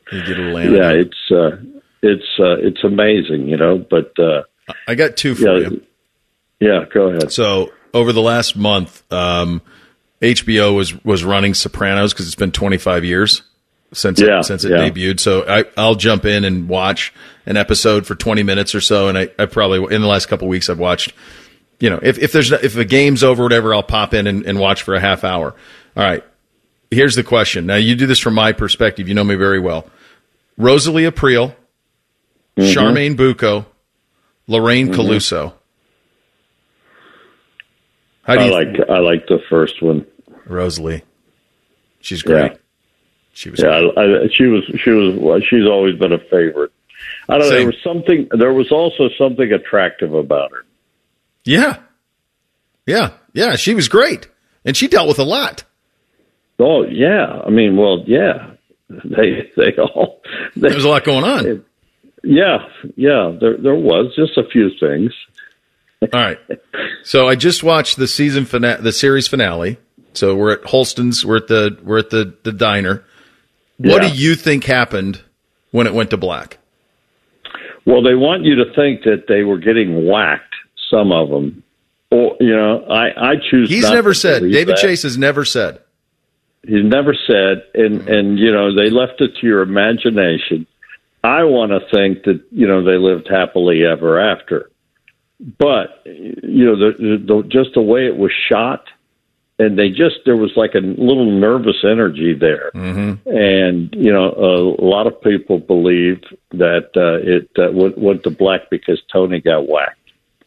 The funniest thing is, and I find myself like you want them to live happily ever after, but then when you rewatch some of the final season, and Tony was bad the whole way, he was another level bad in the last season. Oh, he was so despicable the last season. That guy, Gandolfini, God rest his soul, was an incredible actor in the standpoint that he was so likable. And the fact that they played to his flaws. I mean, this guy's the Godfather, and he's going to a psychologist. Yeah, and it made you feel he was vulnerable. It made you feel, but then you forget you like him, but then you forget he's a psychopath. Yeah, I mean, remember what he did to Chrissy? Yeah, I just watched that episode last week. His own blood, and just like, you're done, Chrissy. You crossed the line. Good luck. That was always the look that Moose would give us when we were trying to get time off sorted out in the summer. Yeah, like kind of that same look. All right, boys, that's enough. Still, Chrissy, that's enough. That's enough of this nonsense. That was it. I've warned you. I mean, but that show. I mean, to me, still. My favorite scene was when they took Chrissy for the intervention. Oh my God, Paulie he sat on the dog. The dog. It's unbelievable. Tony had just lost the horse, and Pyomai. It was amazing. It was absolutely amazing. Yeah, one of these days, that show, it was beyond its time, man. It was incredible. But Gandolfini. One of these days, you and I we do a podcast and we do a rewatch of it, and then we break down the episodes. You in? Oh yeah, Let's do it. Let's do it. But it was ahead of its time. I mean, it was It holds up. And if you jump into it, it holds up. There was going to be a movie or something, and losing poor Gandolfini, we lost all that. All right, good talk as always, buddy. They made that other show. It was, I don't know. It was all right. Yeah. Did you like it? It's fine. It was. Your boy was in it. God rest his soul. Yeah, that's right. Good talk. All right, see you, buddy. All right, that's Dom Tiberi, Channel 10. Tuesdays with Tiberi, Bryant Heating Cooling Systems Fan Guest Hotline. Thing or not a thing up next. Bishop and Friends right here on The Fan. Big voice guy here to remind you that you're listening to The Fan, Ohio sports destination. Okay, thanks. I have 3 more seconds. Every fan knows the right player in the right position can be a game changer. Put LifeLock between your identity and identity thieves to monitor and alert you to threats you could miss.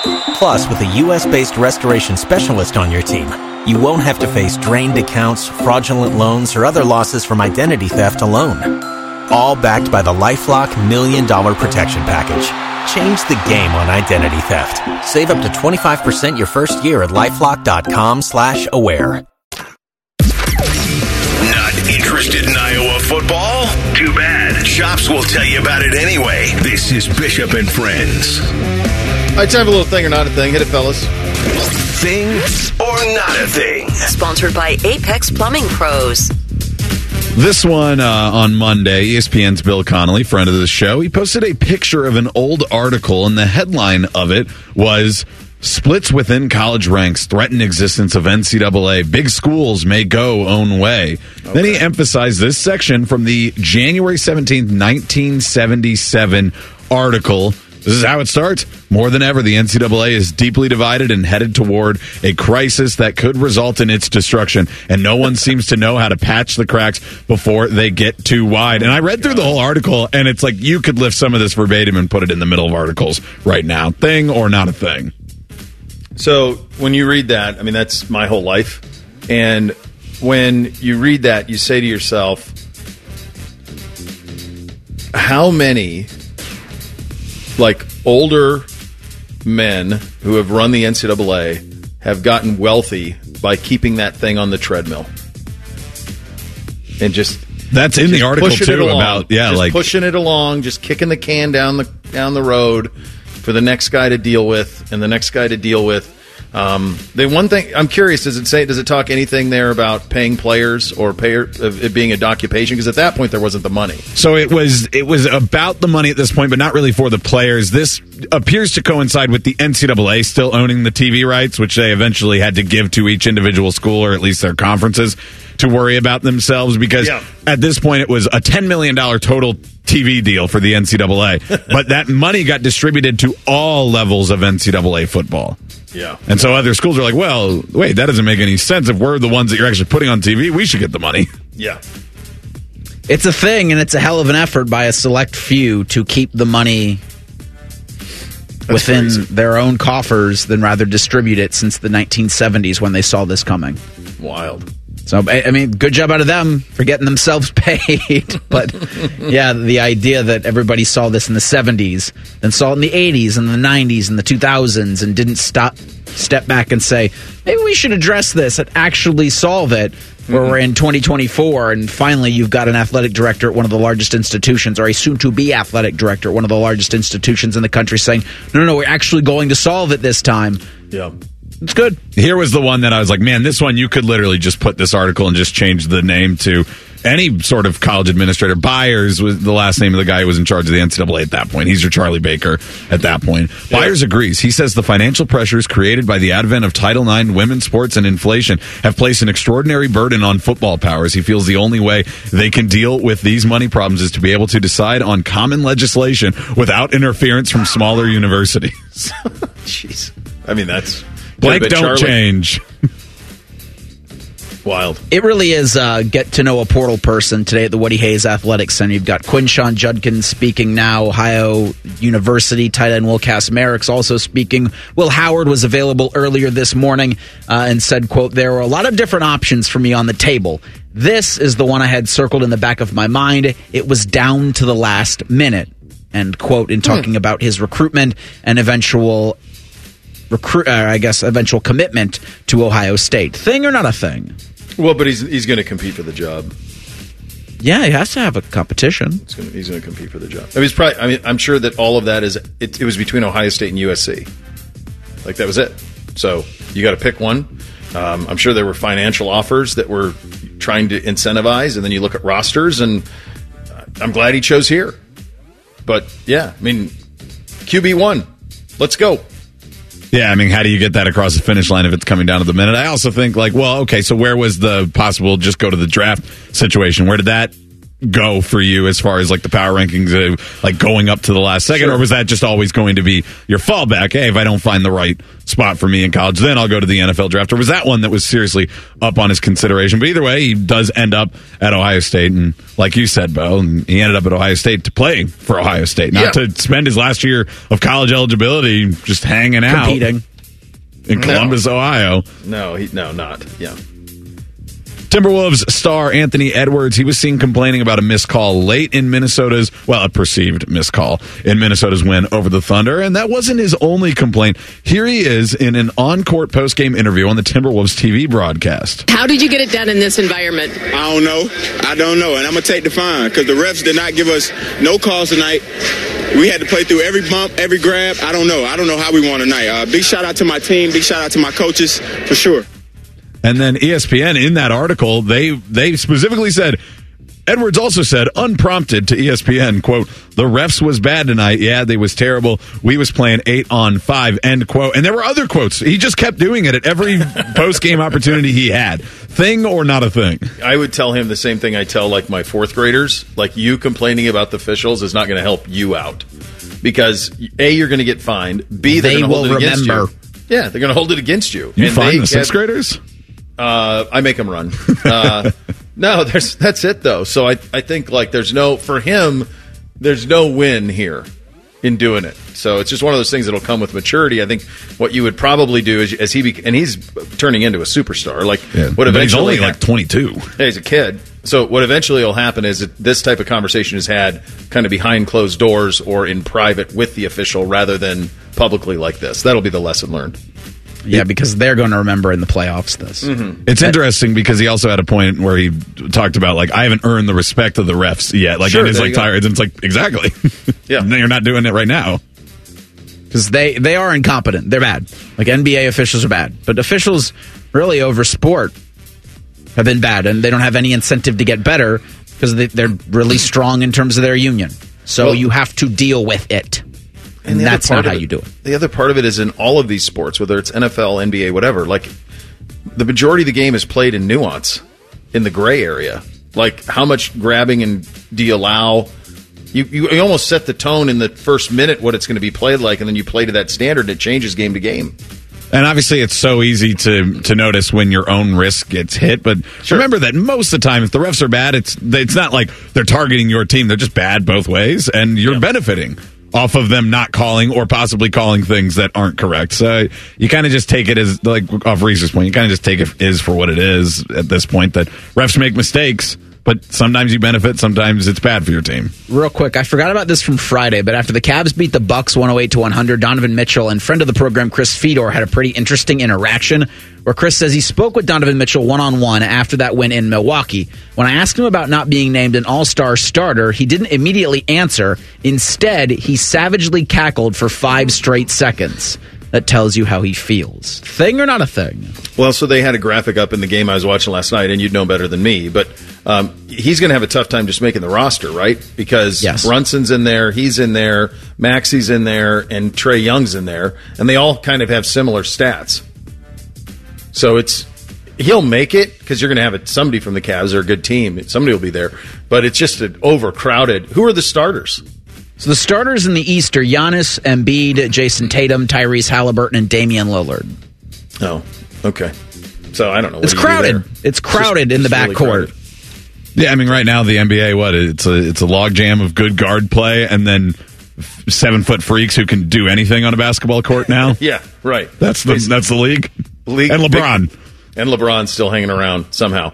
We'll blitz the NFL coming up next. Bishop and Friends right here on The Fan. The Fan is live and local with Morning Juice, Caffeinate, and Dominate. Weekday mornings from 6 to 9. The Fan, Ohio sports destination. Every fan knows the right player in the right position can be a game changer. Put LifeLock between your identity and identity thieves to monitor and alert you to threats you could miss. Plus, with a U.S.-based restoration specialist on your team, you won't have to face drained accounts, fraudulent loans, or other losses from identity theft alone. All backed by the LifeLock $1 Million Protection Package. Change the game on identity theft. Save up to 25% your first year at LifeLock.com/aware. Taking the art of sports radio and day drinking to a whole new level. You're listening to Bishop and Friends. All right, final hour here on a Tuesday. You guys both watched Sopranos all the way through, right? Yep. I did. How'd you guys read it in real time? The end. Well, it was hard because I just did it last year, so I knew. I watch enough stuff about movies and TV. So you knew how it was going to end. Yeah, I knew. Like I didn't know all the details, but like I knew that we were going to get to a scene of them in a diner, and it cuts to black with Journey playing. So it was hard for me to like react in the moment, you know. But I think I can read it as he got God. I've seen enough videos too where people like to break it down now, and you can like see the guy behind him and stuff, and what people are doing in the diner. So I'll go with that, because if not, then it doesn't really make any sense to me. Well, if the other part of it, and Reese, real quick, Reese, how did you read it? Did you watch it in real time? I did not watch it in real time. No, okay. So I knew how that was going to happen, or I knew the scene and how it was going to unfold, much like Chops did. I was of the idea that they're just going to have us holding on until they do another season. Well, they can't or now. A movie. I know now they cannot, right? Or a movie. So I thought they were going to be alive. It's good. Yeah. That they survived because HBO. I knew HBO is just going to want to make more money off this. So that read of it is one that was possible when you watched it, but not when you did. Yeah. Because Gandolfini had passed. So there was no... That also probably paid into your viewing of it, Chops, and that you knew there could not be any more because he was gone. So that there was no way out of it. one thing that David Chase, the creator, has said, and there's been a lot of that this could possibly be it, was that this is essentially like, I'm done. This is the end of your view into this world, and you can take it however you want. But like, you got to root for this guy who's despicable and all of these things, and the last season is just a slow march through the most despicable. Like in previous seasons, there's some redeeming, none in the last. Like it's just bad stuff after bad stuff after bad stuff, and all of his worst qualities. And it's kind of like you to sit there and think like, what have you just been rooting for? What have you just been watching? And he's kind of alluded to that as well. I think I view it the way you do now, that like done. Like lights out. There's enough foreshadowing in the final season, I think, for that. And I think one of the reasons you maybe don't want to shoot that could be for the ambiguity. And it also could be like, that would be a hell of a thing to go out on, because it's not like he was going to be the only one getting got. He was there with his family. Like, it wouldn't have just been him. Yeah, I mean, that'd have been a mess. They would have had to like legitimately shoot up that set that diner was on. And Rothman had a good theory. You were just talking to Dom earlier, and he and I have talked about this one before, so I'm paraphrasing, and I don't want to say it if it's not fully exactly what he thinks, but the idea that cutting to black also is like it reverses it, and as the audience, you get whacked at that time too, because it just boom, it's over, it's gone. Yeah, that's kind of what I was alluding to, I guess, with like your time with this family is done. You guys are done. It's funny though, what you just described on the Sopranos finish with the fade to black and knowing it was coming. That's what happened to the boys with Darth Vader. Yeah. When is he going to say that he's the dad?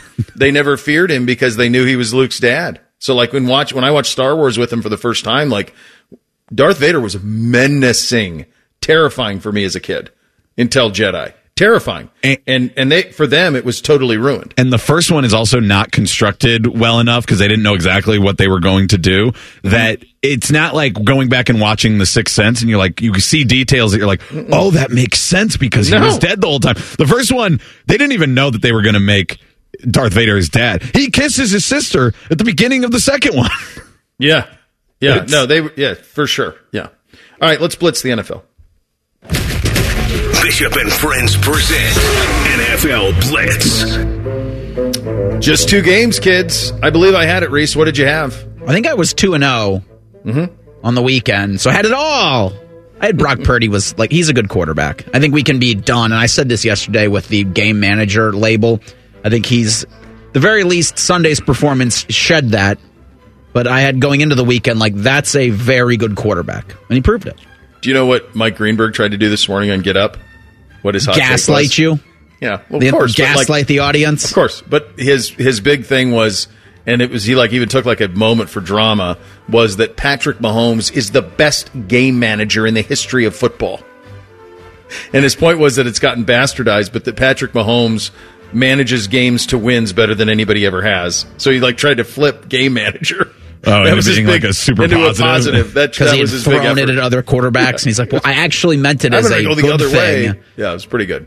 Not that it wouldn't help another quarterback, but having Patrick Mahomes' brain without his physical ability might not be as advantageous as you think. Whereas having Tom Brady's brain might actually put you in a much different stratosphere as far as playing quarterback, because you can't do the things Mahomes does physically. No. And that's where I get with I believe I had that. Patrick Mahomes, he's not turning the ball over. We had that stat that now he's gone 6 straight postseason games, an NFL record without throwing an interception, and that seems to be his game. So if you want to call that game manager, sure. Anybody, 32 out of 32 NFL teams are taking Patrick Mahomes to be their starting quarterback, because when the lights are on and they're the brightest, he plays the best every single time, and he doesn't make mistakes and put his team in bad situations, and all you need is 17 points and 200-some yards from him, because the team is set up that well with him at quarterback. I got a 9-minute drive in that game. It was so... Yeah, I mean, the Mahomes thing, I learned my lesson from the Bills. I had the scores and I had the money line on both of them. It went the way I thought it would go. Maybe not the scores in terms of the actual final scores, but in terms of the way that those things ended up, it's the way that I thought it would. I thought Detroit would be very competitive, and I thought Kansas City would win at Baltimore, and that's the way that it played out. What didn't you have, Reese? It's Steve Spagnuolo, not Steve Spagnuolo. I've been saying it's Steve Spagnuolo this whole time. Are you sure? Yes. Steve Spagnuolo, yeah. That's how. Spagnuolo. Steve Spagnuolo? Mm-hmm. I don't know. This seems like a Shiano. Spagnuolo.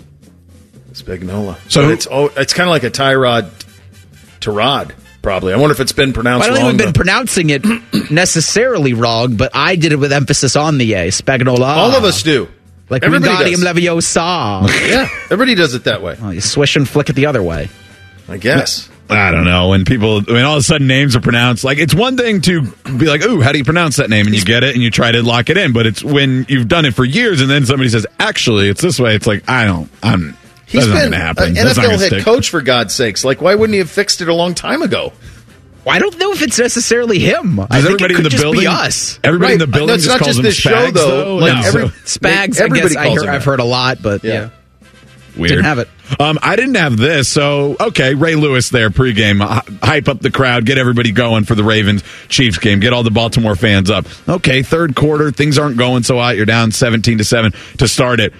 What's this? We hit him, I guess, in a box the entire rest of the game. Terrell Suggs is now coming out, and he's hyping the crowd up for the third quarter. Yeah, I just love the idea of just like I love the idea that Terrell Suggs was like in a glass case in the bowels of the stadium, and it was break in case of crowd emergency, and that's what they did at the beginning of the third quarter.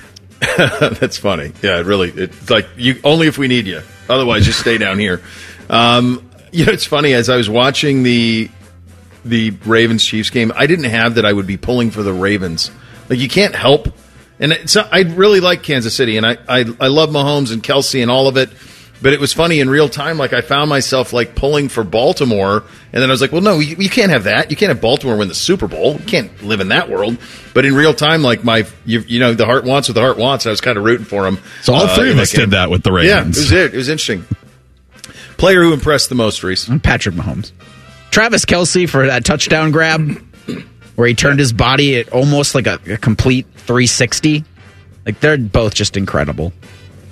Yeah, Travis Kelce. I talked about him yesterday and totally agree with that. Also, Brandon Ayuk, because he sometimes gets forgotten in all the great players that are on the 49ers, across the entire roster, but especially on offense. And no, he makes the awesome circus catch off the guy's helmet. He has a touchdown in the game as well. And it's like, oh, if this guy can also be on, it's just that thing with the 49ers. If two guys have a good game, they're basically impossible to beat because almost one of them is always going to have a good game. If three have a good game, and that's kind of where Brandon Ayuk comes into the conversation, then they're unstoppable, and that's what they were in the second half.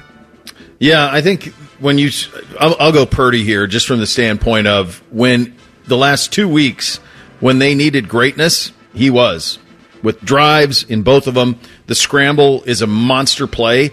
And then you go look at what he did this year, and he leads the league in most of the important categories.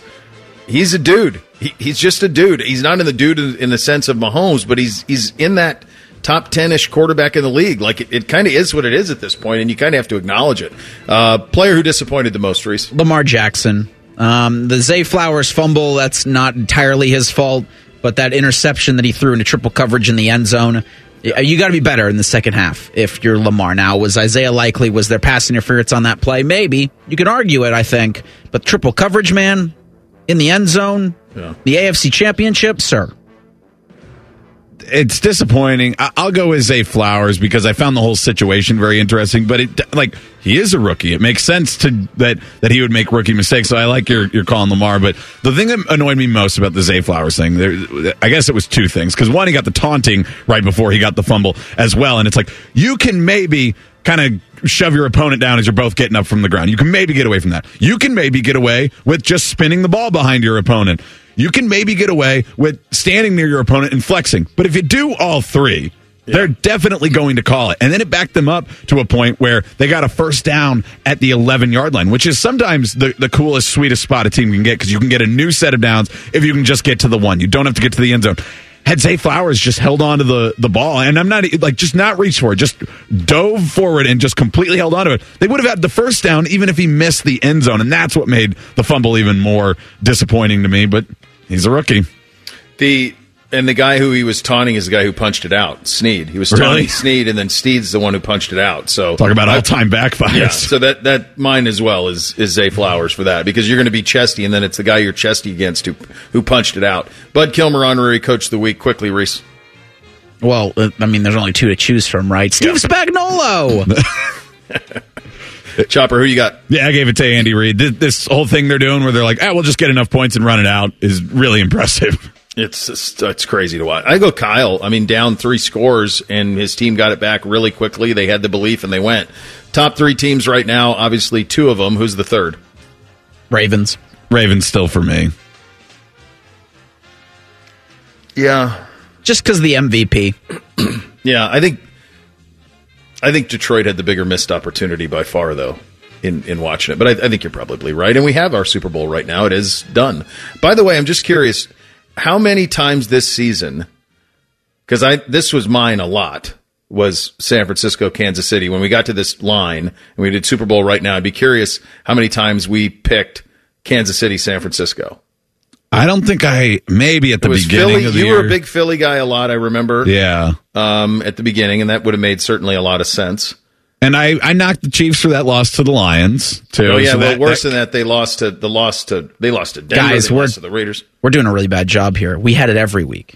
Every single week on this program. Check the audio. When you ask us, you can go and check the audio. Now, how many weeks did we each have at least one of these 2 teams? Every week. Every week. Of course. For sure on that. That's wrong. Are you kidding me? Zero chance. A big move in the media world we'll get to coming up next. Shelley Time coming up at 11:33, and a wild spot the Jackets are in.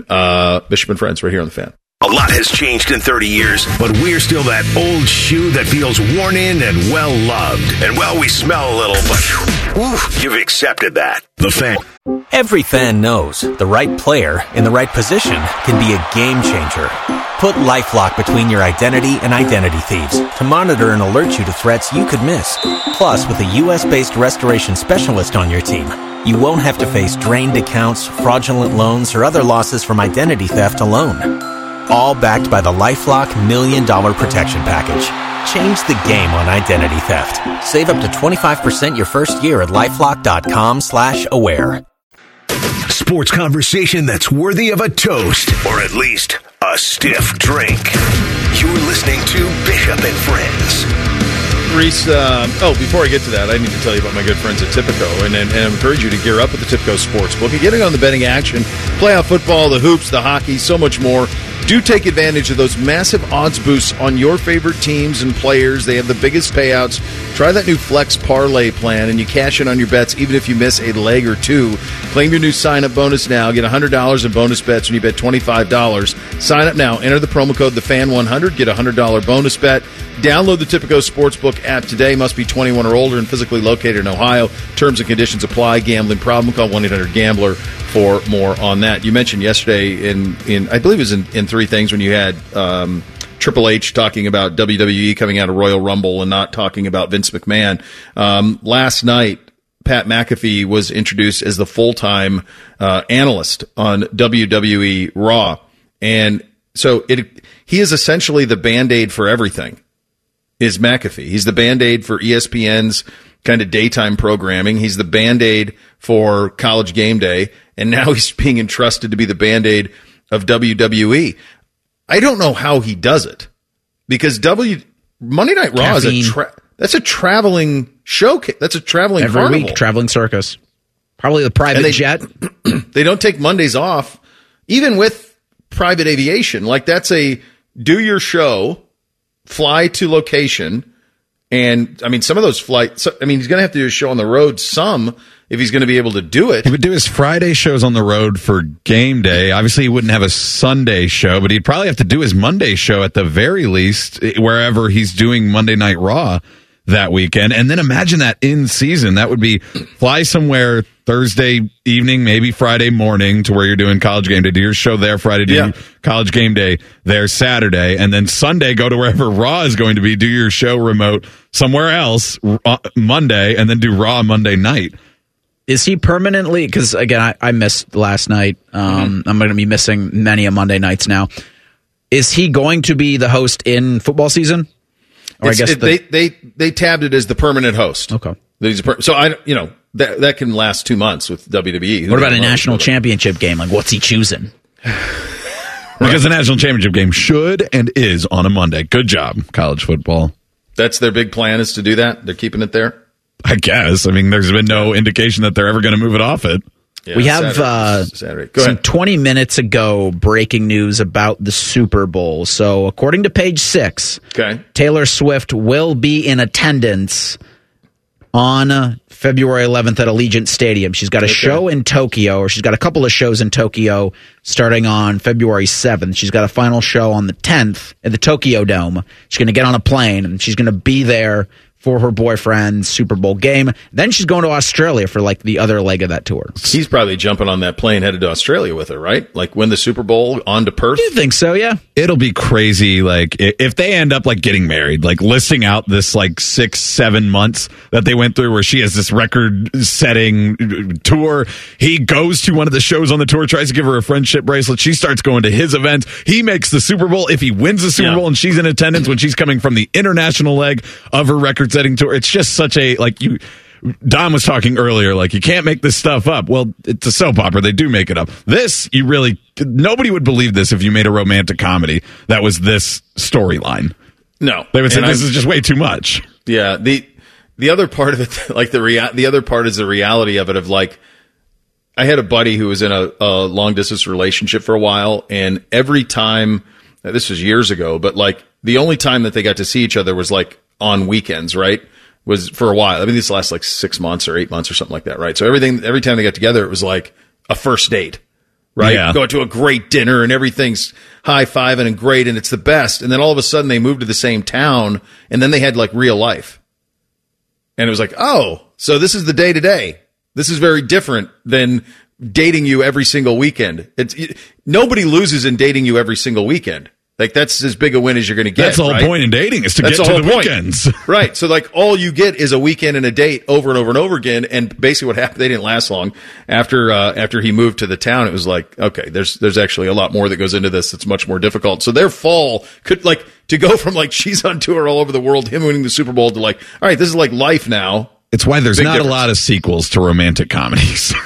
No. Because, you guys just had a really crazy month. Bet that was fun. Well, now you're just dating, and it's not the same. So, another thing in the entertainment world, I saw today that the actress who plays Rhaenyra Targaryen on the Game of Thrones spinoff House of the Dragon, she was cast as Supergirl. The older one or the younger one? The younger one. Probably the younger one. If the it's younger Supergirl, one. Yeah, because the older one is no, the younger one. Yeah, and it got me thinking. What is this fascination in this country with casting British people to play American superheroes? I mean, this seems to happen a lot. I mean, the Batman. Christian Bale is Welsh. I said British. I didn't say English. British. Okay. So that's in Great Britain. So him, Pattinson, Henry Cavill did it for Superman. Mm-hmm. Now she's playing Supergirl. That we always want them to play like our people. They're not an American who can play Supergirl. You'd think that they'd be able to find one, a blonde American woman. I've seen them. They're around. They exist. Especially in Hollywood. I think you could have cast that. I don't know. There's always, I think, it's the accent. It fools us because they're just normal people too. But there is something to like the prestige of an actor with an accent that I think people fall prey to. There's a great Zach Galifianakis bit that I just saw yesterday. It's funny you bring that up. Between Two Ferns, he's interviewing Benedict Cumberbatch, and he looks at him straight face and he says, "Do you think your accent hides the fact that you're a poor actor?"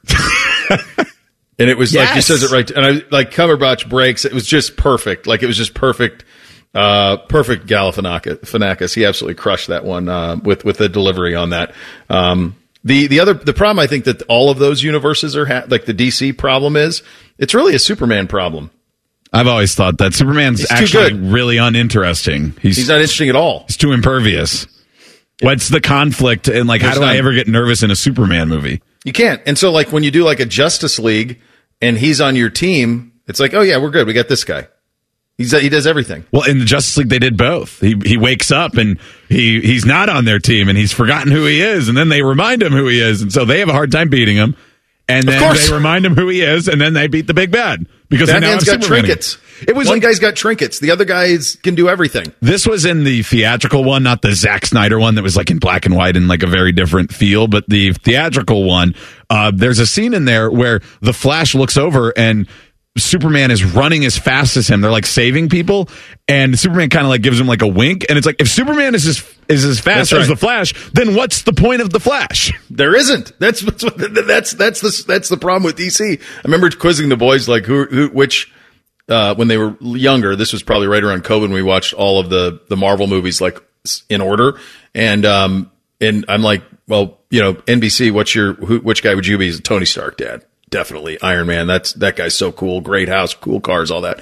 I said to Bootsy, I said, who would you be? Thor, which fits him pretty well. He's a god. He's literally a god. That's right. He's literally a god. That's pretty good. And then Beamsy goes, Superman. And I said, Superman? I said, he's not even in this universe. And I'm like, why would you pick Superman? He goes, because he can do everything. And I'm like, yeah, that's it. That's the problem. That's the whole problem with the operation. He can do everything. That's actually been a problem with Marvel too, real quick. Like as they keep making more and more movies in this universe, it's like, well, wait, who is stronger? Because sometimes the Hulk can win this fight, but other times the Hulk just gets his lunch handed to him. So it's been like almost 20 years since those, or like Iron Man. 2008 Iron Man came out, yeah. So you're about ready to get a reset. Probably. Is what it's going to be. You're going to get a reset. They'll do every 20 years. They'll do a reset of them, and they'll try to come up. They'll never land the plane this well again, but they'll try because there's too much money in it. The Jackets could use some superheroes. They're in St. Louis tonight, but there's a lot going on behind the scenes. Get some clarification from Jody Shelley coming up next. Bishop and Friends right here on the Fan. Common Man has spent the past 18 years telling you how much he hates people. And yes, that probably means you, too. Common Man and T-Bone. Weekdays at 3. The Fan. Every fan knows the right player in the right position can be a game changer. Put LifeLock between your identity and identity thieves to monitor and alert you to threats you could miss. Plus, with a U.S.-based restoration specialist on your team, you won't have to face drained accounts, fraudulent loans, or other losses from identity theft alone. All backed by the LifeLock $1 Million Protection Package. Change the game on identity theft. Save up to 25% your first year at LifeLock.com/aware.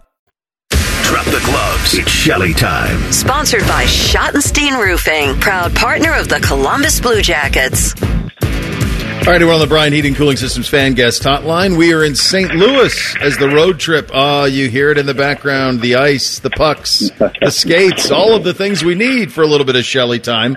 Do you ever, when you go through, when you're on, even in the position you are now on the broadcast, do you wrap your head around like where you've been the last week? And is it enjoyable for you, family and all of that? I'm sure you don't like being away that long, but how do you manage this for yourself? Yeah, it's a balance. It is.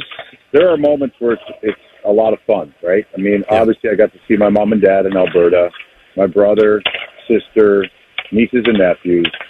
So that was a highlight of the trip. Got to see my best friend in Calgary. You look out and see the Rocky Mountains. Yesterday we're leaving Seattle in the morning. It's just you can't believe where you're at. So you do take a minute and enjoy it. But other than that, it's just planes, buses, screening, travel, a lot of eating, though. Yes. But it gets to be a little long when you end up, that one more game in St. Louis. For the broadcasters, it's enjoyable, but time away from home is the part that you miss. But you know what? We got a 10-day break coming up. So, but to answer your question, yeah, it's an enjoyable. It's a perk of the business is traveling as an NHL traveling party. It's the way to go. Yeah, I mean, there's no nonsense. You're not middle seat row 36. No, it's slightly better than that, my friend. What was your what was your best meal of the trip? I'll just tell you. Yesterday it was a 3.5-hour flight, and I had breakfast, lunch, and dinner on the flight. I mean, I ate every hour, a full meal. That's great. The best meal was my birthday's coming up, so we had to celebrate my birthday. Yeah. So we had, she asked me, of course, what I wanted. So I wanted lasagna, Caesar salad. So I got that. It was amazing. And then she made 2 birthday cakes for me. So God bless. I mean, you can't beat mom's cooked meals. That's absolutely great, buddy. There's been a lot going on here. We got an injury report we got to deal with. We've got your check being sent down. And then we got Line sent home. I guess let's start with Line, and now he's in the player assistant program. Was there and I know we can't get into some of the details on this, and I'm sure you know things that you can't say, but was this a shock for everybody that this happened? Yeah, no, I don't know anything more than what everyone else knows, though. And okay. He's been injured a couple times this year. Last year was tough for him. He's been through a lot the past couple of years, and it just sounds like he needs to take a step back and take care of Patrick Laine, the person. That's just what I see from where I sit.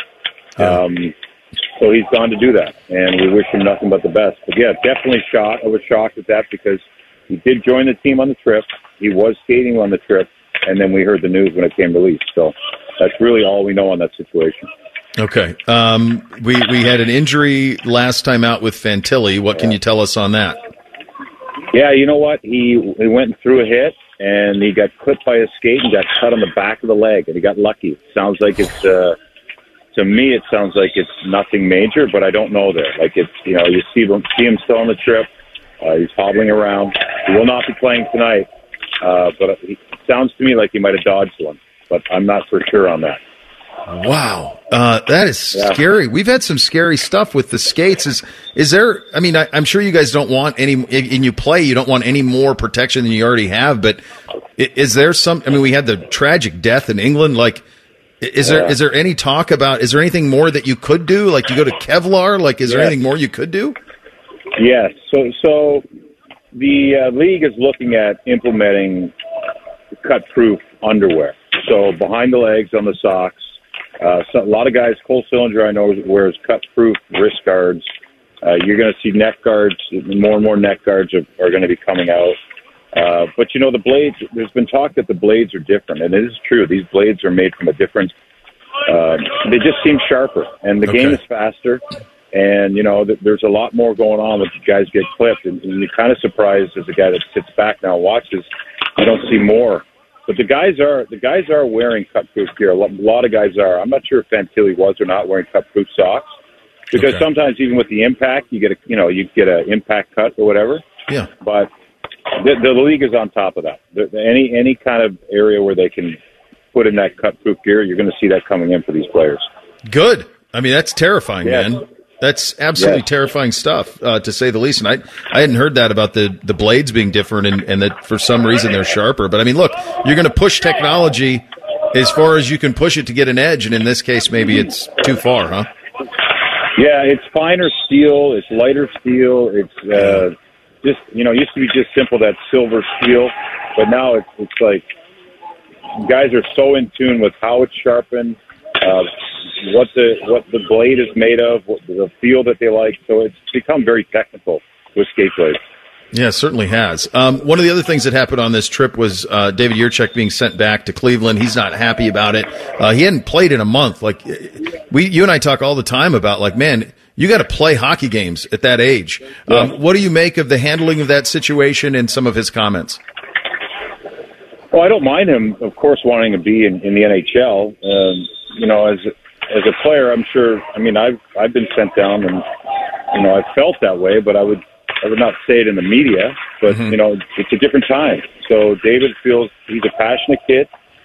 He feels like he belongs up here, and I think a lot of guys do. But I think at the end of the day, when he goes down to a winning organization right now in Cleveland and plays, like, you want to be the man, right? You want to be on the power play.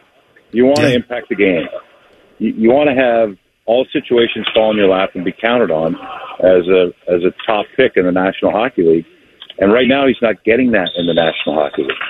So American Hockey League is where you grow, and Pascal Vincent sees that better than anyone. He was in Winnipeg with one of the best players in the league, and Kyle Connor, who's a top player for the Winnipeg Jets, but he had to grow in the American Hockey League and figure it out. And sometimes these young players are very short-sighted, which they should be. They want to be here, and they're and you start comparing yourself to other players around the league, and you just can't do that because there's a long play here for David Yurchek and all the guys that are down there wanting to be in the National Hockey League.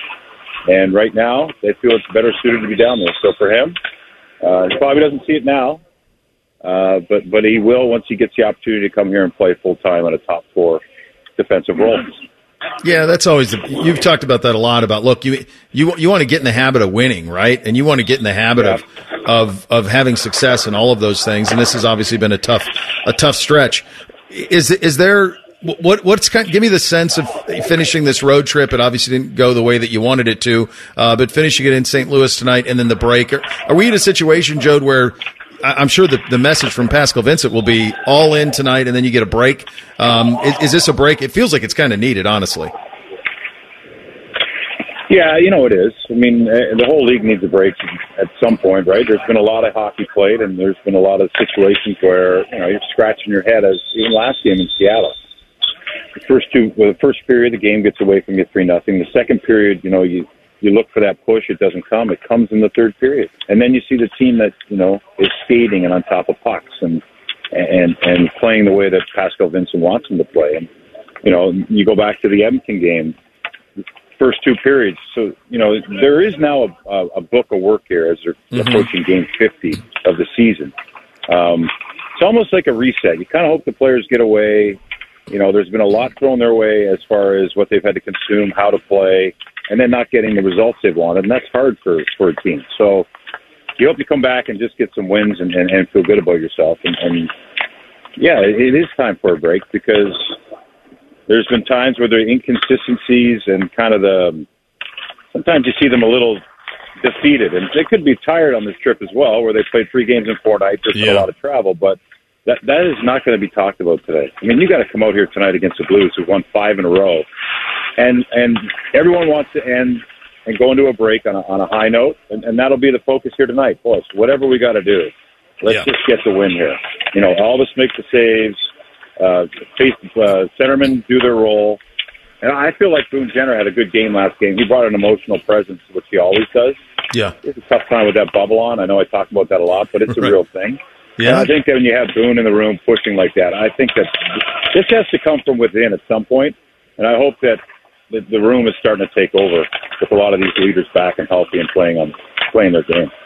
Well, you get home safe after this one tonight, buddy. Hopefully we go into the break on a little bit of a high note and at least going about our business the right way. A well-deserved rest for you as well, my friend, and we'll talk to you soon. All right, thanks, boy. Appreciate that. Yeah, it'll be nice to be home, and we'll all enjoy the break a little bit, I'd say. We'll talk to you in a bit. All right, the great Jody Shelley with a little bit of Shelley time on the Bryan Heating Cooling Systems fan guest hotline. Let's go 7th caller at 821-9710. You're going to get 2 tickets to see Heart and Cheap Trick at the Schottenstein Center on May 15th. Tickets go on sale this Friday at 10 a.m. 7th caller on that. 3 things on a Tuesday. Up next, Bishop and Friends right here on The Fan. If you consider yourself a Buckeye fan, you've come to the right place. This is your heritage sports talker and home of Ohio State Athletics, The Fan, Ohio sports destination. Every fan knows the right player in the right position can be a game changer. Put LifeLock between your identity and identity thieves to monitor and alert you to threats you could miss. Plus, with a U.S.-based restoration specialist on your team, you won't have to face drained accounts, fraudulent loans, or other losses from identity theft alone. All backed by the LifeLock $1 Million Protection Package. Change the game on identity theft. Save up to 25% your first year at LifeLock.com/aware. Drink recommendations, movie reviews, sports discussion, or whatever the hell Reeser does. This is Bishop and Friends. Hi, Reese. What do we have on the poll today? Daily Fan Poll sponsored by ER Auto Care, masters of our craft. Today's fan poll asks, which NFL broadcast team is your favorite? Buck Aikman on ESPN, Kevin Burkhardt, Greg Olson on Fox, Jim Nantz, Tony Romo on CBS, or Mike Tirico and Chris Collinsworth on NBC. Right now, leading the way just slightly is Burkhardt and Olson on Fox. Buck and Aikman is behind at 32%. Again, that Fox team's 33%. Nance and Romo, 20%. And then Tirico Collinsworth rounding that up at 12%. Real Collinsworth fatigue. Jack or Chris?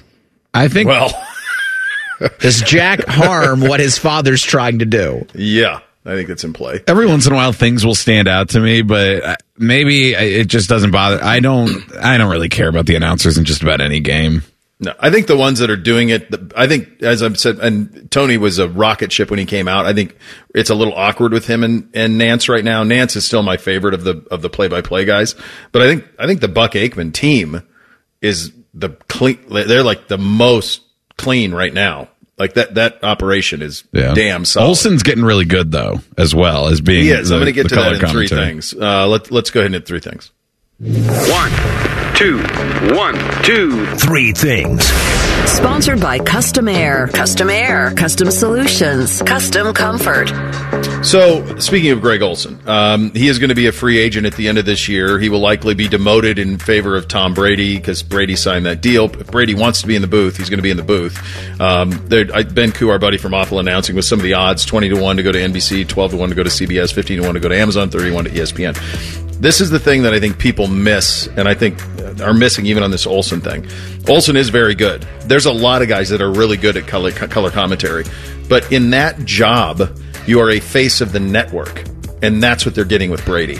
What they're getting with Brady is go meet with Geico and go play a practice round of golf with Tom Brady. That's what the job is. So that's what Olsen's awesome at this. But he's not somebody who, like, a guy who's running a CEO of one of these companies is going to be as excited to go play golf with or go have a dinner with. And that sucks, but that's the reality of it. From one very important media people to another one, Elmo from Sesame Street, he asked on Twitter, Elmo's just checking in. How is everybody doing? The replies, because it's Twitter, were from a lot of adults, and they are not having a good time. Probably mostly joking, but there are a few guys who are like, my wife just left me, which is a common one, or I just got laid off, Elmo. How do you think it's going? Oh, my God. It's like, guys, it's Elmo. Like, canonically, he's like a 4-year-old kid. Like, let's settle down with giving Elmo, all our dirty laundry, but be careful what you ask for on Twitter. Speaking of children, you all cackled like children yesterday when I brought up the return of Ben Simmons. Well, he had the last or most recent laugh. 10 points, 8 rebounds, 11 assists, 1 steal, 0 turnovers in 18 minutes last night as the Nets beat the Jazz 147-114. Comeback player of the year in the NBA? Some are saying this. And almost triple-double. The whole time you were reading that, I was trying to picture where he was playing. I could not remember where. He was playing all over. Well, no, but for what organization? All over. I could not remember what organization the kid played for. Number 2 for me. So over the weekend, legendary Liverpool manager Jurgen Klopp decided to step down at the end of the season from Liverpool. So when he got there, they hadn't won in Europe in a long time, had never won a Premier League, and he did all of those things and became like this folk hero, legend, bigger-than-life figure with Liverpool, which is one of the legendary brands in all of world soccer. Do yourself a favor. So at Liverpool, they sing You'll Never Walk Alone. In the stadium, they put their arms around each other and sing it. Just Google You'll Never Walk Alone from this past weekend and watch Klopp's face as they sing it, and you will see. I don't know if we ever will have that type of connection between manager/coach and fan base the way that he has it with that one. It is unbelievable.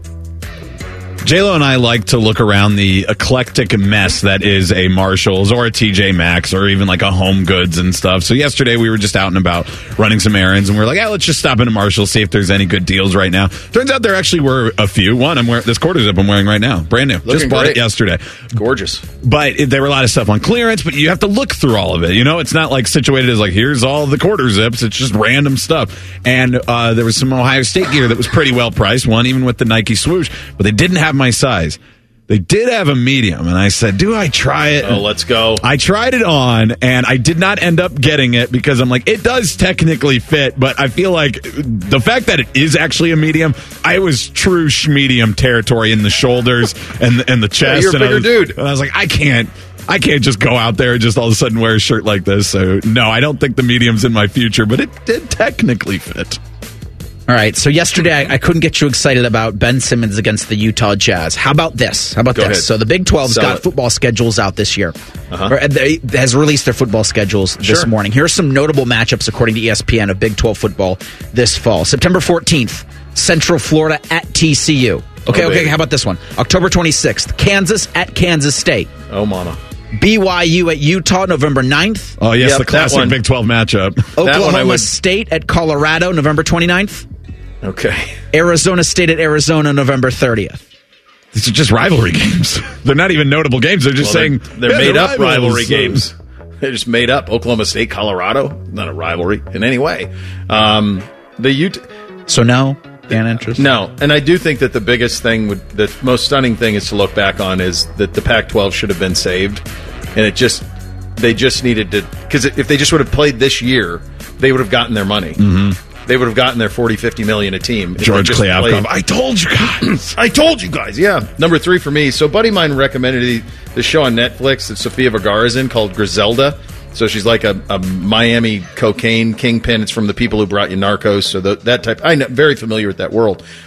I got to tell you, I was so unnerved by how they tried to make Sofia Vergara unattractive. And my buddy goes, well, yeah, but the real Griselda wasn't attractive. And I said, well, then don't hire Sofia Vergara. I don't want to watch her. I don't want to watch you uglying up Sofia Vergara, for crying out loud. And then the other thing they did is they kind of did some crazy time hops. Like, it had a potential, I think, but it fell a little flat for me. There's plenty of ugly people out there. You have to do less work. Don't ugly her up. I think I've mentioned this before, but Kit doesn't like the kitchen. She likes to sit at the edge of the floor between the kitchen and the dining room, especially when we're in there cooking. I don't know what it is, but she kind of looks like a younger brother who was told they can't play pickup basketball with the older brother and his friends. So she kind of just sits there. But now I've decided that, you know what? Whatever caused this accidental training of her being skittish about the kitchen, I'm just going to use it to my advantage. So now when I need some peace and quiet, I just go to the kitchen. And I know that she's not going to bug me for a little bit. We're going to do higher or lower tomorrow at 10 o'clock. Yep. The Athletic, Stuart Mandel. Finally, someone with the courage to do a way too early college football top 25. And you're going to get it because we're going to give it to you tomorrow. The 22-hour tease. A long tease out of you. Good job out of you. Rothman and Ice coming up next. We're back tomorrow. Bishop and Friends right here on The Fan. An encyclopedic knowledge of sports and other random things you may or may not care about. I think I found my mentor. Rothman and Ice. Weekdays from noon to 3. The Fan. This is a Fan Action Update. This action update is brought to you by ESPN Bet. Gambling problem? Call 1-800-GAMBLER. The Buckeye men's hoops teams may have lost 5 of 6, but they opened up just a 2.5-point underdog to 10th-ranked Illinois tonight. Ohio State's plus 130 on the money line to pull off the upset. Total for tonight's 150.5. Ohio State is 1-8 against the spread in their last 9 games, with the only cover being against Penn State. For your ESPN Bet action update, I'm Scotty Vegas. Every fan knows the right player in the right position can be a game changer. Put LifeLock between your identity and identity thieves to monitor and alert you to threats you could miss.